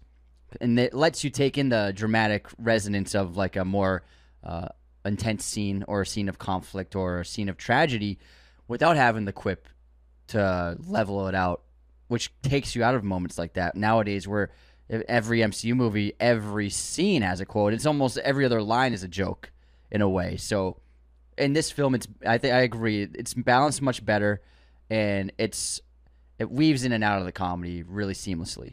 And there's a lot of emotional moments in this film, obviously, with Nick Fury getting killed and everyone taking that news horribly, of course, and watching him die on the medical table, on the surgery table, as well as Peggy and Steve. He finds out, he's been asleep for 70 years, but he discovers that there's still somebody alive. He knew Peggy is still alive. However, she has dementia. She talks to Steve for a couple minutes, and it's really sweet, but then her memory disappears and she comes back. She sees Steve and she's like, "You came back," and she's very emotional. It's really sad. It's really tragic to see, obviously, that he can see her again, but that she can barely even focus on what's happening. Yeah, it's a very, very sad, touching scene. I think that the audience, we do a great job. They did a great job of connecting the audience to Rogers emotionally. And Peggy is really the way in for him in a lot of ways, to connect to him and relate to him and understand emotionally what's happening within him. And Evans is a wonderful performer, but Haley Atwell is excellent as well. They're great in scenes together. And this was one of the earlier Avenger MCU movies where we have some floating ships that need to get taken down. It's just been done too many times. It's commonality now. At that time. It's been done too many times. I mean, we got it in Black Widow. We got it in Guardians of the Galaxy 3. Avengers. There's just too many of these floating ships that need to get destroyed. But here it was refreshing. It wasn't like anything overdone It was only the second time. Yeah, so it worked fine. And it's a good plan. I think, Nick Fury is afraid of being seriously ungunned by the threats out there. So he creates this program, this Project Insights. And this is obviously the moment that Hydra sees to take over control of the entire planet, because as they're talking to Dr. Zola's basically AI in that bunker, it's like like an old school AI kind of. He's been put on these massive computers, retro AI, and Zola's like, Hydra's been hiding in plain sight ever since they recruited me. I've been basically keeping Hydra alive, and this was their plan: cut off one head, and two more were spread out because everyone thought Hydra was dead, but it's clearly not dead. And his algorithm is this targeting system. And even though Zola gets destroyed when they try to kill Captain America and Black Widow in the bunker, Alexander Pierce still has the Winter Soldier as his main asset, which we discover when he's hiding inside of his house that they're friends. They're buddies. Want some milk? Oh, Renata, I wish he would have knocked. Kills his own maid. Messed up. So Alexander Pierce is Hydra. They have this really great plan to take over the world with Project Insight, but what the team has to do is they have to hijack and override the systems of Project Insight in order to bring those ships down to safety. Yeah, and on top of the car chases, there are some great foot chases, and I really enjoy the Winter Soldier after he shoots Fury, and Cap chases him around, and then Cap reaches that last rooftop and looks down, and Winter Soldier's gone.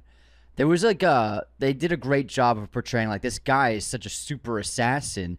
Not even Cap can really catch this guy, and that's where I think we're talking about where we lost that with Bucky in the later films of being so incredible that even Cap is struggling to keep up with him. And with the Winter Soldier being this ultimate asset for Hydra, it's really interesting the relationship between Alexander Pierce and him, where he says basically, I need you to reshape. You've reshaped a century. I need you to do it again. So with the Winter Soldier is this soldier that we're discovering who constantly gets woken up and frozen, not frozen, put to sleep, woken up, put to sleep until he's ready to be used as a weapon, shaping the centuries, shaping governments, shaping the world.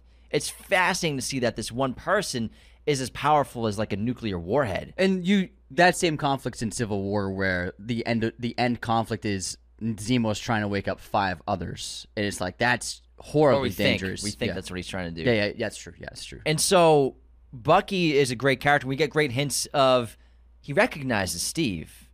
He said Bucky. He's like, who's Bucky? But he's starting to remember things, and what do? They erase his memory again. So basically, we're starting to learn that he can remember who Steve is. He's in there somewhere. James Barnes, Bucky is in there somewhere, and there's only a matter of time to take him out. And Steve won't give up on the possibility that his friend is still alive inside of that body, that Bucky is in there deep down, and he'll die trying to get his friend out. And Bucky, he does save Steve at the end. Underwater. He rescues Steve. And that leads into the second film where he's like, why'd you save me? He's like, I don't know.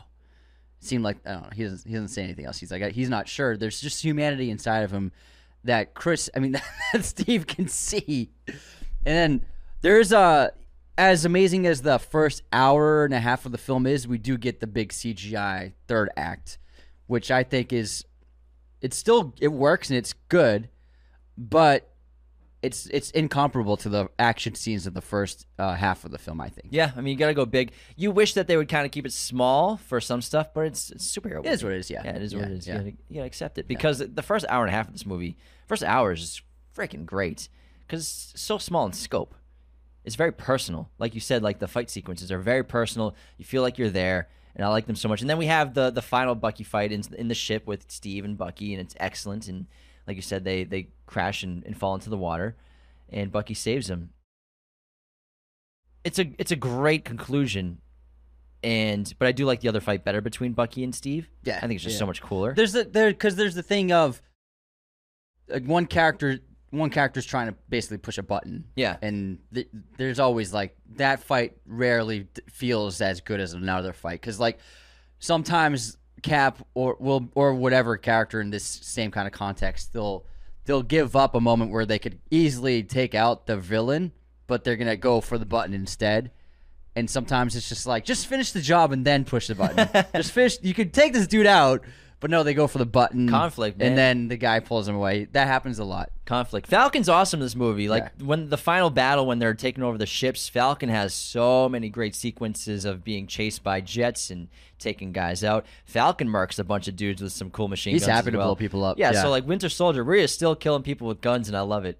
Yeah, because bad guys with guns, killing bad guys. Yeah, because he's a soldier, and it's like this is like a war zone for him, so he's just gonna take out dudes. And he's a human. He's not an enhanced being, which I love Falcon so much, but I feel like he's been they turned him too much into an enhanced being who's not enhanced. Okay, in Civil War, he kicks a helicopter's tail, and he's flying though, right? Yeah, but he literally kicks it, and the helicopter spins. Yeah, like come on.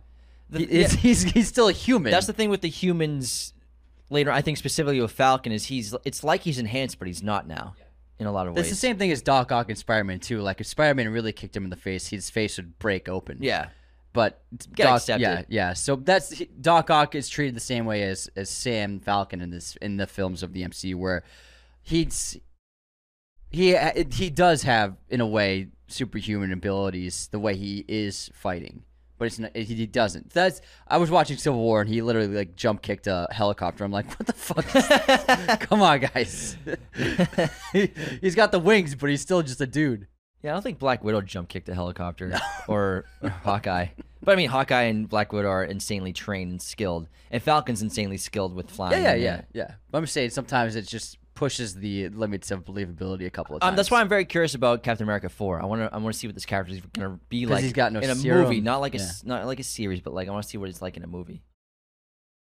The production is just always so much bigger. And so Winter Soldier's great, and I love the post-credit scene. Well, the ending scene is Nick Fury's alive at his cemetery, obviously, with the tombstone that has the quote from Pulp Fiction, Ezekiel. And the post-credit scene for this movie is the twins, Quicksilver and Scarlet Witch, hanging out in their cells doing crazy stuff. And, yeah, I think that killing Quicksilver was the biggest mistake the MCU made. Biggest mistake they made. I got some fun facts. So Nick Fury relates the story of his grandfather being an elevator operator in the film. Now, in real life, Sam Jackson's grandfather was an actual elevator operator. Anthony Mackie's appearance in this film fulfills his dream of playing a MCU character. He wrote a series of emails pleading Marvel for a role, wanting to play any comic book character that would appear on film. So he was like, let me play any role. Although the studio repeatedly replied to him that they will respond in due time, Mackie's emails caught the attention of producer Kevin Feige, who subsequently offered him the role of Sam Wilson, a.k.a. Falcon. Very cool. What was Mackie's biggest role up until that point? I'm trying to think. Mackie was just supporting roles in a bunch of things. As a lead, I can't imagine. Not as a lead. He was in a bunch of stuff, but I'm trying to think. He's in a lot of small roles. So before 2014, the Pain and Gain, that was a pretty big role. That was before 2014? Yeah, it was 2013. Gangster Squad, Real Steel, Eagle Eye, The Hurt Locker. The Hurt Locker was probably his biggest role. Hurt Locker. It's Oscar-winning movie. He's in We Are Marshall. Yeah, The Hurt Locker is the one. He has a great role in Hurt Locker. He's got a small role in $1 Million Baby. He plays one of the boxers. But yeah, that was a huge movie. Oh, Papa Doc in 8 Mile. Oh, yeah, of course. He gets destroyed. Clarence has really nice parents. Robert Redford wanted to do this film because his grandchildren are fans of Marvel films, and he wanted them to see him in one. I love that. The scene where Captain America jumps out of the plane without bothering to use a parachute is an homage to a similar scene from the first issue of the Ultimates comic. Should we get into Captain America Civil War? Let's do it. All right, this came out in 2016. IMDb, it's a 7.8. Rotten Tomatoes, 91% critic score, 89% audience score. On a budget of $250 million, it grossed $1.15 billion at the box office. Directed by Anthony and Joe Russo. This is basically the MCU's version of a Jason Bourne movie. And here's a good synopsis from Respect the Hyphen. With many people fearing the actions of superheroes, the government of the UN decides to push for the Superhero Registration Act, a law that limits a hero's actions. This results in a division in the Avengers. Iron Man stands with this act, claiming the Sokovia Accords, right? That their actions must be kept in check, otherwise cities will continue to be destroyed. But Captain America feels that saving the world is daring enough and that they cannot rely on the government to protect the world. This escalates into an all-out war between Team Iron Man, which is Iron Man, Black Panther, Vision, Black Widow, War Machine, and Spider-Man, and Team Captain America. Captain America, Bucky Barnes, Falcon, Scarlet Witch, Hawkeye, and Ant-Man, while a new villain emerges. And obviously this is the film where Thor and Hulk were missing, and then we learned why. And YTT made that fun little video of Thor in Australia. But real quick, I meant to say the success and the love of Winter Soldier is what made Hemsworth want to change Thor for Ragnarok. And I remember seeing, I love watching press interviews with actors and directors, and they paired up Hemsworth and Evans for Ultron. And then everybody kept commenting on how much they loved Winter Soldier.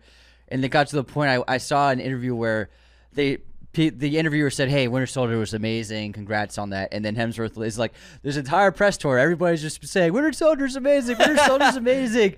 And so I think deep down, Hemsworth was like, I want to try to one-up Winter Soldier. So I think that's what led to Ragnarok.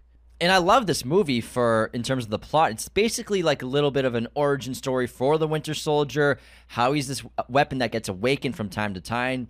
He's making his actions cause the change of the world. It opens with that, ripple effects of the world.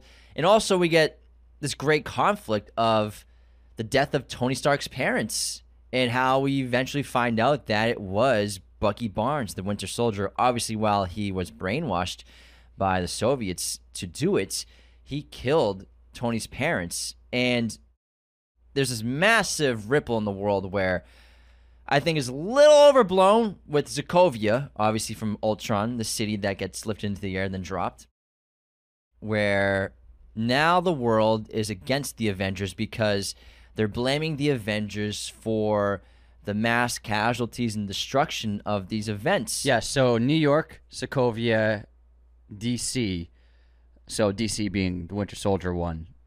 I understand it, but that scene of the general of the secretary showing them footage from all the disasters, and then they keep cutting to the members of the Avengers with oh man, shit, we did that, like looks on their faces. I'm always like, I understand it, but also they literally save the world each time. Like, obviously there's collateral damage, but like it's better than Loki ruling the world. So I understand it, but I'm also like, they literally saved billions of lives. Yeah, it's an ambiguous kind of decision, and there are two sides to every story. And I think Vision has a great insight into what's happening, where he says the number of enhanced beings has gone up. It's been skyrocketing. And with that, more mass destruction, more cause and conflicts. effects. Yeah, causality. Causality, yeah. Are we the cause of this? If people see the strength of our numbers and how strong we are, it's going to introduce conflict. So there are two sides to the story that you kind of can empathize with. But at the same time, would you want the world to be taken over by Ultron? Would you want the world to be taken over by Hydra? Would you want the world to be taken over by Loki and aliens? It's a tough thing to debate, and I think one of the better things they did to show this at a smaller scale is that opening mission in Nigeria, where Cap doesn't notice the bomb on what's his name's chest, and he's gonna kill himself and Cap with the explosion. Sets it off. Scarlet Witch grabs the bomb explosion with her powers, throws it into a building, saves Captain America, but kills dozens of civilians inside that building. So that's a small scale, quick example of the destruction of being a hero and what can happen. And that's obviously the main conflict with Man of Steel and in that franchise going forward, of like, a lot of people love Superman, a lot of people hate Superman because of what happened in New York. Batman despises Superman because he brought this destruction to them. Same thing, causality. Because he's there, Zod came there and destroyed their city. Same thing with this. Because these Avengers are here, that's what's bringing these threats. They needed to do that opening casualty scene to get the audience behind it, because every other event of collateral damage was saving the world, whereas this event of collateral damage was just to stop these bad guys from getting this thing. And so they had to throw that scene in to get the Sokovia Accords to kind of work in terms of a narrative structure. I understand that, but I think that it's a little too much when that woman outside the elevator with Tony says that you killed my son. He was in Sokovia. It's like, dude, he didn't lift the planet up. He didn't lift the city up in the air. It wasn't Tony that lifted it up. So, but at the same time, causality. Tony, technically, Tony, you could say, he created Ultron to an extent. Yeah. So that is actually on Tony if you think about it. That one's on Tony, yeah. That one is on Tony. Which is why I think Tony agrees with the Sokovia Accords. Now, the Sokovia Accords say basically that the UN will be in control of the Avengers, and any superhuman being that tries to take the law into their own hands and be a vigilante will be persecuted by the law. I am the law. I think it would have been cool to see public hearings of Congress questioning members of the Avengers. Besides just Black Widow? Yeah. At the end. So like all of them being kind of like on trial in a hearing setting, public, everybody's watching it. I think that would have been an interesting 5-minute little montage to show how much the world was against them and to really show that people want to have them kind of under a leash. Yeah. In Sokovia Accords, they split the Avengers up. Captain America, Steve Rogers, does not agree with them, but Tony does. And so basically we have these two teams that we brought up earlier, and we have great introductions of characters. We get Spider-Man in here. We get Black Panther in here. And I think the story does a really good job of creating the conflict of the Winter Soldier being the one to blame for everything, basically, for the death of T'Chaka, for the death of Tony's parents, which he finds out later on. And everyone's going after the Winter Soldier because he's the one that's doing these terror attacks, or they think it's Bucky Barnes. They don't realize that there are multiple Winter Soldiers. They don't know that yet. They don't know that Zemo's pulling the strings. But Steve believes his friend. Steve believes that Bucky is innocent, that he's being framed, because Bucky has been away from the programs and everything for a long time, and he seems normal. He's getting his memory back, and he's been away from Treadstone for a really long time. Look what they make you give. And him and Steve, it's like they're old buddies again. He's getting his memory back and their chemistry back, and he's becoming a human again in a lot of ways until he gets captured. And Zemo brilliantly shuts down the power and then recites the lines to activate Bucky to have him go AWOL again, basically. But he comes back to whenever he gets hit in the head, he comes back. Yeah. And actually, Sebastian Stan is Romanian, and it was his first language. He grew up in Romania. And so in his first scene here, he's ordering food in Romania, and he speaks Romanian. He's actually fluent in the language. It's his first language. It's his first language. English is his second language. So that's a fun fact. I think they put that in there on purpose to take advantage of a skill that he had. So yeah, that's real perfect Romanian fluent accent that he's saying. That's actually really, I had no idea about that. That's really interesting.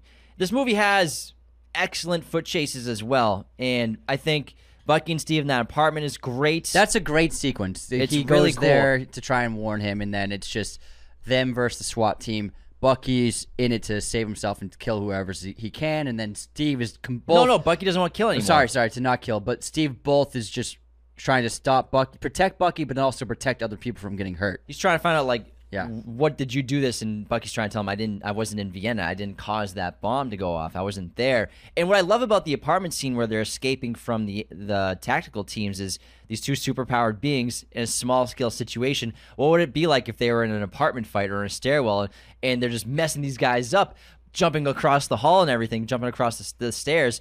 And one of my favorite moments is when Bucky grabs the railing and just tears it apart and uses it as kind of like a rope to swing down through a door. It's so cool. It's great. It's really badass. And then we have that great foot chase to arrest with Bucky, Steve, T'Challa, and Falcon. But T'Challa and Bucky fight for a bit, and it's a great foot chase. So the original version of this story, they wrote it with Spider-Man being heavily involved in the story from the get-go in the first act, kind of like Black Panther was, but and they originally wrote Black Panther to be a cameo in this film.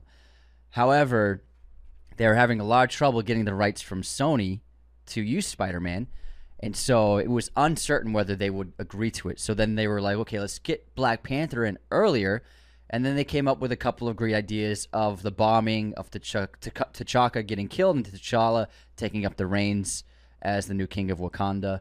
And then they wrote so much Black Panther that by the time they got the rights from Sony to use Spider-Man, they were already committed to Black Panther being heavily involved in the story. And so they turned the Spider-Man originally being a big role to being a much smaller role starting in the second half of the film. And I think it works really well, Black Panther heavily involved in this storyline, because Chadwick Boseman being such a strong performer, Black Panther being such a beloved character, also new for fans. I think ultimately it worked better than if Spider-Man and Peter Parker were involved earlier in the story. Yeah, I think it works better too. And it works better for the story. Politically, too. The geopolitics of it, I think getting Wakanda involved helped a lot. And getting T'Challa to want to kill Bucky and the Winter Soldier is excellent. But in that chase is excellent. They all get arrested, basically, and Bucky's in, like, that crazy cell. And obviously Zemo activates him later on. But we do learn that he's not the only Winter Soldier, that there is an entire program of Winter Soldiers developed, this Death Squad that can be activated at any moment. And we think Zemo's plan is to activate these Winter Soldiers, when really it's not. His plan, we found out later on, is to destroy the Avengers from the inside, because he has that great metaphor where a country, if it's destroyed by something else, like another country, an outside source, it can rebuild. Obviously, it's happened to many countries. However, if a country gets destroyed from the inside, it's gone forever. So his plan is to destroy the Avengers from the inside and make them kill each other because of Sokovia, and Sokovia killed his family. It's a great plan in the way he turns everyone against each other. But also, speaking of that foot chase again, I like how the Russos, they had the foot chase happen on a not like freeway, but like on a road with other cars driving to show just how fast these guys were. Because they're running faster than the cars. Yeah, they're going like 45 miles per hour. They're going probably faster than that. It's great. I looked up the top speeds. I can't remember, but I think like Cap can run like 65 miles per hour, something like that. So like and Black Panther can run like 70 miles per hour, something like that. So I love how they put the chase alongside cars to really see just how incredibly fast these individuals were. Captain America runs at about 26 miles per hour. That's still super fast. Sprinting 40 miles per hour. Sorry. 40 miles per hour? Yeah, Okay. so comfortably it's 26, and sprinting is 40. So when he's running in the opening of the movie, it's probably 26. Yeah. But yeah, 40 miles per hour, it's pretty goddamn fast. That's really fast. But what's weird about that chase scene is Captain America driving a car. Yeah. I was like, Cap's driving a car? This is weird. And I'm sorry, the green screen does not look good there. But it's just odd to see him driving a car. Motorcycle, sure, but like, Yeah. I don't know, something about him behind the wheel. I agree. It kind of felt weird whenever they cut to him inside the car. I was like, driving. I was like, this is odd. This is weird. This It doesn't odd. work. Yeah. But one of the best parts of this movie is the introduction of Peter Parker. Oh, yeah. And Tom Holland, he is so good as Pete, and I love this version. Obviously, we've seen so many of them, but I think it really works, and you saw the potential in him as this character really early on. He takes like an hour or 15 to get him in the movie. It works. It's right getting midpoint almost. And I love how Tony already knows about him and has always probably been keeping his eye on him. Tony probably has an entire catalog and so many files on superhumans all over the planet. Yeah, he's just waiting to send emails like the Justice League. Yeah. And him and Cap both need to team up. You know, they're both understaffed, as they say. That's what Tony says. We're seriously understaffed. So they got to get a team together, a squad. And he goes and finds this Spider Boy.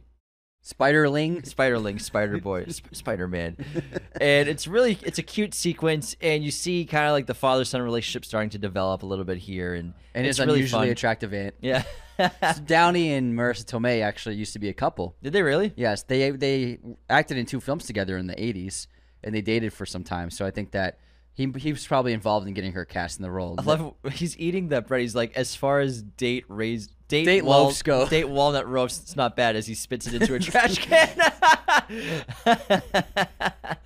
But he recruits Spidey, and then also and then Steve and Falcon and Scarlet and Black Widow, they recruit Wanda. With Barnes gets Wanda from Vision, and this movie starts setting up the Wanda and Vision relationship back at Avengers headquarters together, making food together. Paprikash. And Is that Paprikash? Iron Man basically has Scarlet Witch on lockdown. Also, I will say, you pointed this out before we recorded, not one mention of Quicksilver. Where's Quicksilver? Not even mentioning her dead brother. Her dead brother. He just died. He no one just gives a died. fuck. She doesn't even mention him. She's not sad about it. Her conflict is that she's stuck there. What about your dead fucking brother? I still Are you can't grieving? believe. I can't believe they killed Quicksilver, man. In one movie. Yeah, In one movie. I still can't believe that. Aaron Taylor Johnson's a star. That character is awesome. He was a fun character. I was can't great. believe they killed him off. He was a highlight of Ultron. He for really sure. was. I still don't understand why they killed him off. I don't get it either, because he could have been really useful in the future films. I'm not sure why He could still be a main player right now. Why they should have just killed off like a human character. Maybe they could have had someone involved. I don't know, but the missed opportunity of what they could have done with Quicksilver and the rest of the MCU films. I mean, he's sorely missed, especially in Civil War. He's very much missed.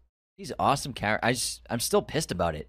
I can't believe they killed him. Like, why have him in the movie if you're just gonna kill him and not include him at all in the franchise? It really made no sense. But the fact that it always rubs me the wrong way that Wanda doesn't even mention him in this film. Yeah, I told you that before we recorded. I'm Yeah. like, she didn't bring up her brother, her fucking dead twin brother once. She's just mad about being stuck there. What about your dead brother? I love how Hawkeye's back. Hawkeye has some really great jokes in this movie where he goes to get Scarlet Witch from the Avengers compound, and he's going after Vision. Yeah. And he's like, "Oh, I knew I should have stretched." Clint's great. Clint was good in this one. I retire for 5 minutes, and y'all fuck everything up. And then we are getting the building of chemistry between Falcon and Bucky in this movie, which obviously led to their TV series. But they're really funny together because they have the scene where they're in the car in that little buggy when Cap is talking to Agent Carter, and she got the shield and suit for them from the compound. And they kiss, obviously, but in the car, Bucky's sitting behind Falcon. He's like, "Can you move your seat up?" Falcon's like, "Nope." But then Cap looks back at them after the kiss, and they're both smiling. They're like, "Nice." Yeah, nice. And then when at the airport fight, they're both webbed to the ground. And then Falcon says, like, "You couldn't do that sooner," with his little thing that took Spider-Man away. And Falcon's like, "I hate you." Yeah, they're funny together. They're great. In the airport in Germany, it's But also Ant-Man is hilarious. Yes. Thanks for thanking of me. Whoa, Captain America. This is awesome. That's great. I know you too. You're great. Paul Rudd's fucking great. He's so funny. The airport fights, it's cool, but also The thing is, there's no stakes. yeah. You know, Everyone's going to be friends eventually. yeah, and it's just like, is this a real fight? It's cool. It kind of doesn't really feel like a real fight. It turns into a real fight when it's Cap, Bucky, and Tony, because Tony wants to kill Bucky. That's the problem. The intent to there's no intent to kill, so there's no real stakes or conflict. Everyone's holding their punches. Exactly. And then at the finale, when it's the three of them fighting, Tony wants to kill Bucky, so there are real stakes. And that fight, It seems like Tony will kill Steve. Yeah, absolutely. Yeah, it feels different. You feel the stakes, and you feel there's real conflict in that fight.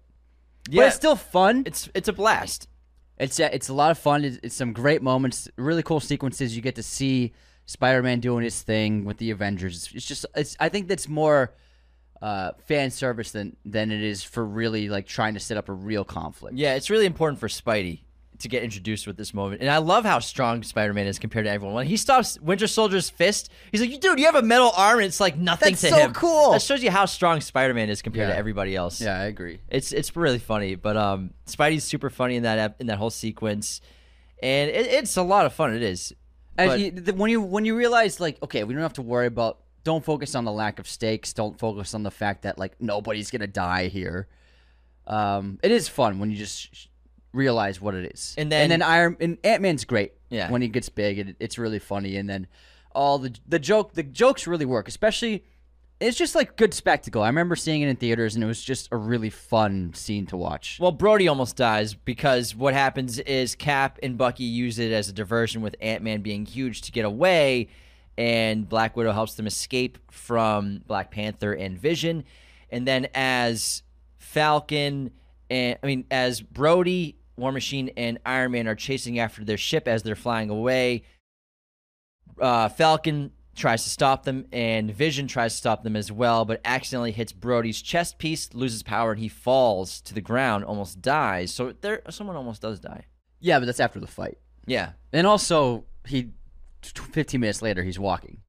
Not really. Is he walking? Not really. He literally he falls. Yeah. He can't walk. He literally can't walk. No, I know, but he's got the stuff. He falls down. No. Tony set him up with the technology to help him walk. No, but That's what I'm saying. He falls. I know he falls. He can't walk. I know, but still, like, the thing is, I think it would have been more impactful if he died. Maybe, yeah. Because it was also like, how the fuck did he survive that fall? Yeah. He's not superhuman either. It's like You just had a bloody nose. Yeah, the dude fell fucking 500 feet. Probably more. More than that, and he survived. What? So that's the moment that I got taken out of it, like lack of stakes. Like, is anybody gonna die in the MCU? It would have been a good point to kill one of the human characters. And if I think you kill so. Brody there, it shows the mistakes that can happen, the collateral damage of the superhumans. You know, Vision trying to take out the ship and kills Brody instead. Yeah. That would have been insane stakes. I think that if Brody died, it would have been a lot more powerful of a moment. I agree. Because then 15 minutes later, he's joking around with Tony. And obviously, I mean, we love him, but still, it just took away the stakes. I think you're right. But eventually what Because, I'm sorry, because it was very emotional in the moment. when you thought he was dead. And you're just like, oh my God, shit, he's dead? So basically what happens in the third act now, though, is Bucky and Cap are going to take out all those other Winter Soldiers to stop them because they think Zemo's going to go activate them and try to take over the world or something. When they get there, they get to that secret bunker. They discover that all of the Winter Soldiers have been killed in their sleep by Zemo, as well as Tony goes to see all of the Avengers that were on the other side who got arrested. They're in this crazy floating prison. Azkaban. Basically. And they're all pissed at him. But he's there because he wants Falcon to give him information and lets him know that he trusts him, that he trusts Steve. Because he realized that Zemo impersonated the man who was supposed to, the therapist who was supposed to speak with Bucky earlier. And that there were disguises as Bucky Barnes for the other Winter Soldiers to use to create that bomb. So he believes Cap. He knows and understands that Cap's been right the whole time. I've been wrong, not necessarily about the Sokovia Accords, but about Bucky Barnes and about Bucky.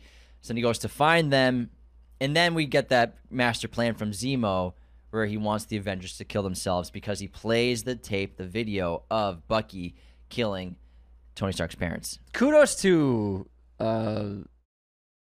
did Disney own Marvel by now?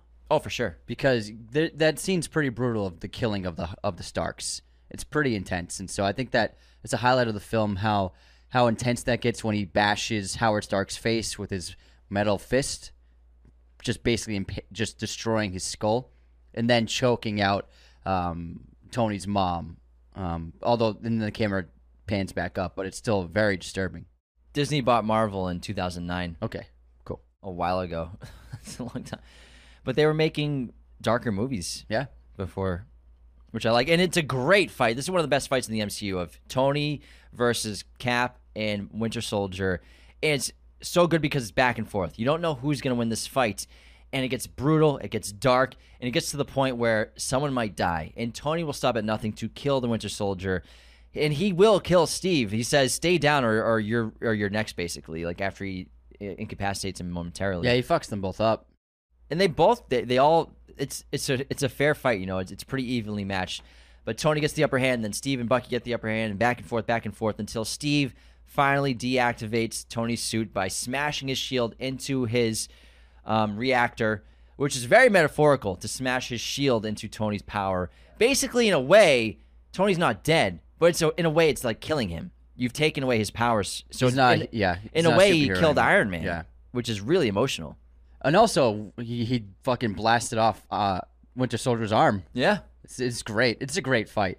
And I just like, they're all bruised and bloodied and all fucked up. It's just like, wow, you see the aftermath of the fight, and it's extremely emotional for Tony and Steve, to these guys who were once brothers and they were partners, and now they're literally fighting to kill each other. It's great. And T'Challa sparing Zemo, and all he's wanted to do is get vengeance, but he's realized that vengeance has consumed me. I can't let it anymore. I have to, if not, I'm not going to forgive this guy, but he's going to face justice.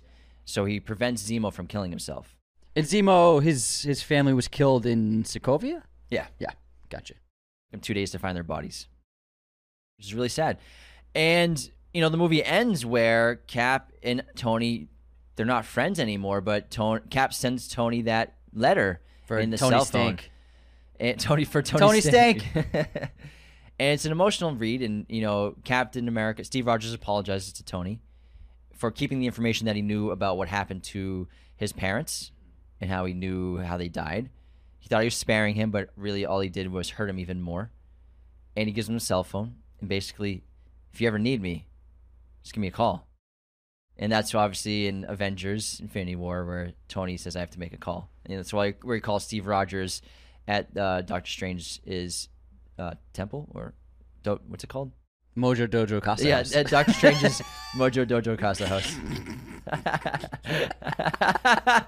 The Sanctum Sanctorum. Sanctum Sanctorum, thank you. Close enough. I think that this film has one of the strongest endings of any MCU film for the fight, and then for Tony reading Steve's letter, and then for Steve showing up in the prison, smiling, and then they're like, "Fuck yeah, let's go." And Tony basically lets it happen because the Secretary of State calls him and he puts him on hold. Please hold. I love watching the light blink. Yeah, so I think that Civil War has some middling areas, and it can be a little long and it can be a little boring sometimes. Yeah. But when it does work, it's really good. And in terms of endings, I think that the conclusion of Civil War is top tier in Marvel. Yeah, and then, this is a great lead up and build up into Infinity War, and it relates so much to Civil War. And I know this is a Captain America movie. It just feels so much like an Avengers movie at the same time. But I think that it's got a really strong plot with the Winter Soldier, with Steve Rogers, and with Iron Man, all the three of them being the main components. And it was necessary to set up Infinity War, dividing them so they're not communicating and they're not a team at the moment, so that when the attack happens in Infinity War, they're ill-prepared and understaffed. And Tony says it to Cap when in the opening of Endgame when he gets back to Earth. He's like, "You weren't here." So it's like it showed how vulnerable they were because they weren't a team. Yeah. So they had to get divided, and this movie was a great setup for Infinity War. It's an excellent film, and this is an excellent trilogy. And I really enjoyed the hell out of watching these movies, and I haven't seen them in years, man. I think this is the best solo franchise in the MCU so far. I think so too. Thor has a couple of good movies. Guardians movies are all good. They're all, but I just think the second one's too much of a weak outing for me for Guardians. I don't love it.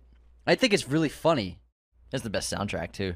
Great soundtrack, but I do think that in terms of story, it's the weakest link of the three Guardians movies, and I'm just not a big fan of the super fight at the end with Star-Lord and his dad. I have a good time when I watch that movie. It's a good time. Yeah. It's fun. It's okay. We don't have to agree. Yeah. No. Yeah. We can agree to disagree. I enjoy the film, but I'm just saying in terms of like a film, first Guardians is the best. I would say it's a great movie. Yeah. First Guardians is really fantastic. But I think Cap's trilogy is the most consistent overall. Yeah. Has one of the best MCU movies in general. Iron Man, I still think, is a top 5 for me. Yeah, Iron Man's great too. For a movie. For Thor. Yeah. Ragnarok's great. Ragnarok's great. Thor has one really good movie. Those bleached eyebrows, man, in the first one. Kenneth Branagh did a good job with the first Thor. It's good. well made. It's good. It's well made. It's not like amazing, but it is good. It's a good first film. But I do think that First Avenger is better than Thor 1. And Iron Man is still my favorite Marvel movie. First Avenger surprisingly holds up and is still excellent. I agree. And that wraps our episode on the Captain America trilogy. Oh, I think I had some fun facts. Yeah, let's hear some Civil War. Oh yeah, I'm sorry, man. Yeah, I mean, just give me a second, man. Cut you off. Tom Holland commented on how intimidated he was when he came up to screen test for Spider-Man, saying that Robert Downey Jr. took him aside and said, "Listen, I remember my screen test for Iron Man. I remember how terrified I was. Just think of this as an audition. It's nothing too scary, and if you get it wrong, we'll just start again. No pressure." Really nice. Sebastian Stan revealed that the backpack that Bucky is seen wearing when he's incognito contains lots of journals of him putting together his scattered memories. No CGI was used during the highway chase scene when Bucky lifts up that motorcycle and just jumps on top of it. They actually did that for real stunt work. That's an awesome stunt. Yeah. Tony, Bucky on a motorcycle just looks sick. Yeah, it's great. It's great. Blah, blah, blah, blah. I already said the other stuff, so go cool. ahead. All right, that wraps officially the episode on the Captain America trilogy. Thank you so much for tuning into this episode again. Share this with your friends who love the MCU, who love Captain Rogers, who love these movies. It's the best way for our show to grow. Leave those 5-star reviews and ratings on Spotify and Apple, and become a patron today at patreon.com/Raiders of the Lost Podcast. Thank you so much for tuning in, everybody. See you next time. Do this all day. This episode was executive produced by our chosen one patrons, Cody Moen, Andrew Hagan, Becca Keene, Benjamin Cook, Calvin Murphy-Griggs, Nicholas Martin, Darian, Tyler McFly, and Sal Koching. Our chosen one patrons are our biggest supporters. Thank you so much. Thank you for watching Raiders of the Lost Podcast. Be sure to hit that subscribe button, hit the like button as well, notifications for sure. Listen to the show on Apple Podcasts, Spotify, everywhere you can listen to podcasts, and be sure to check out this other content we have on our YouTube channel.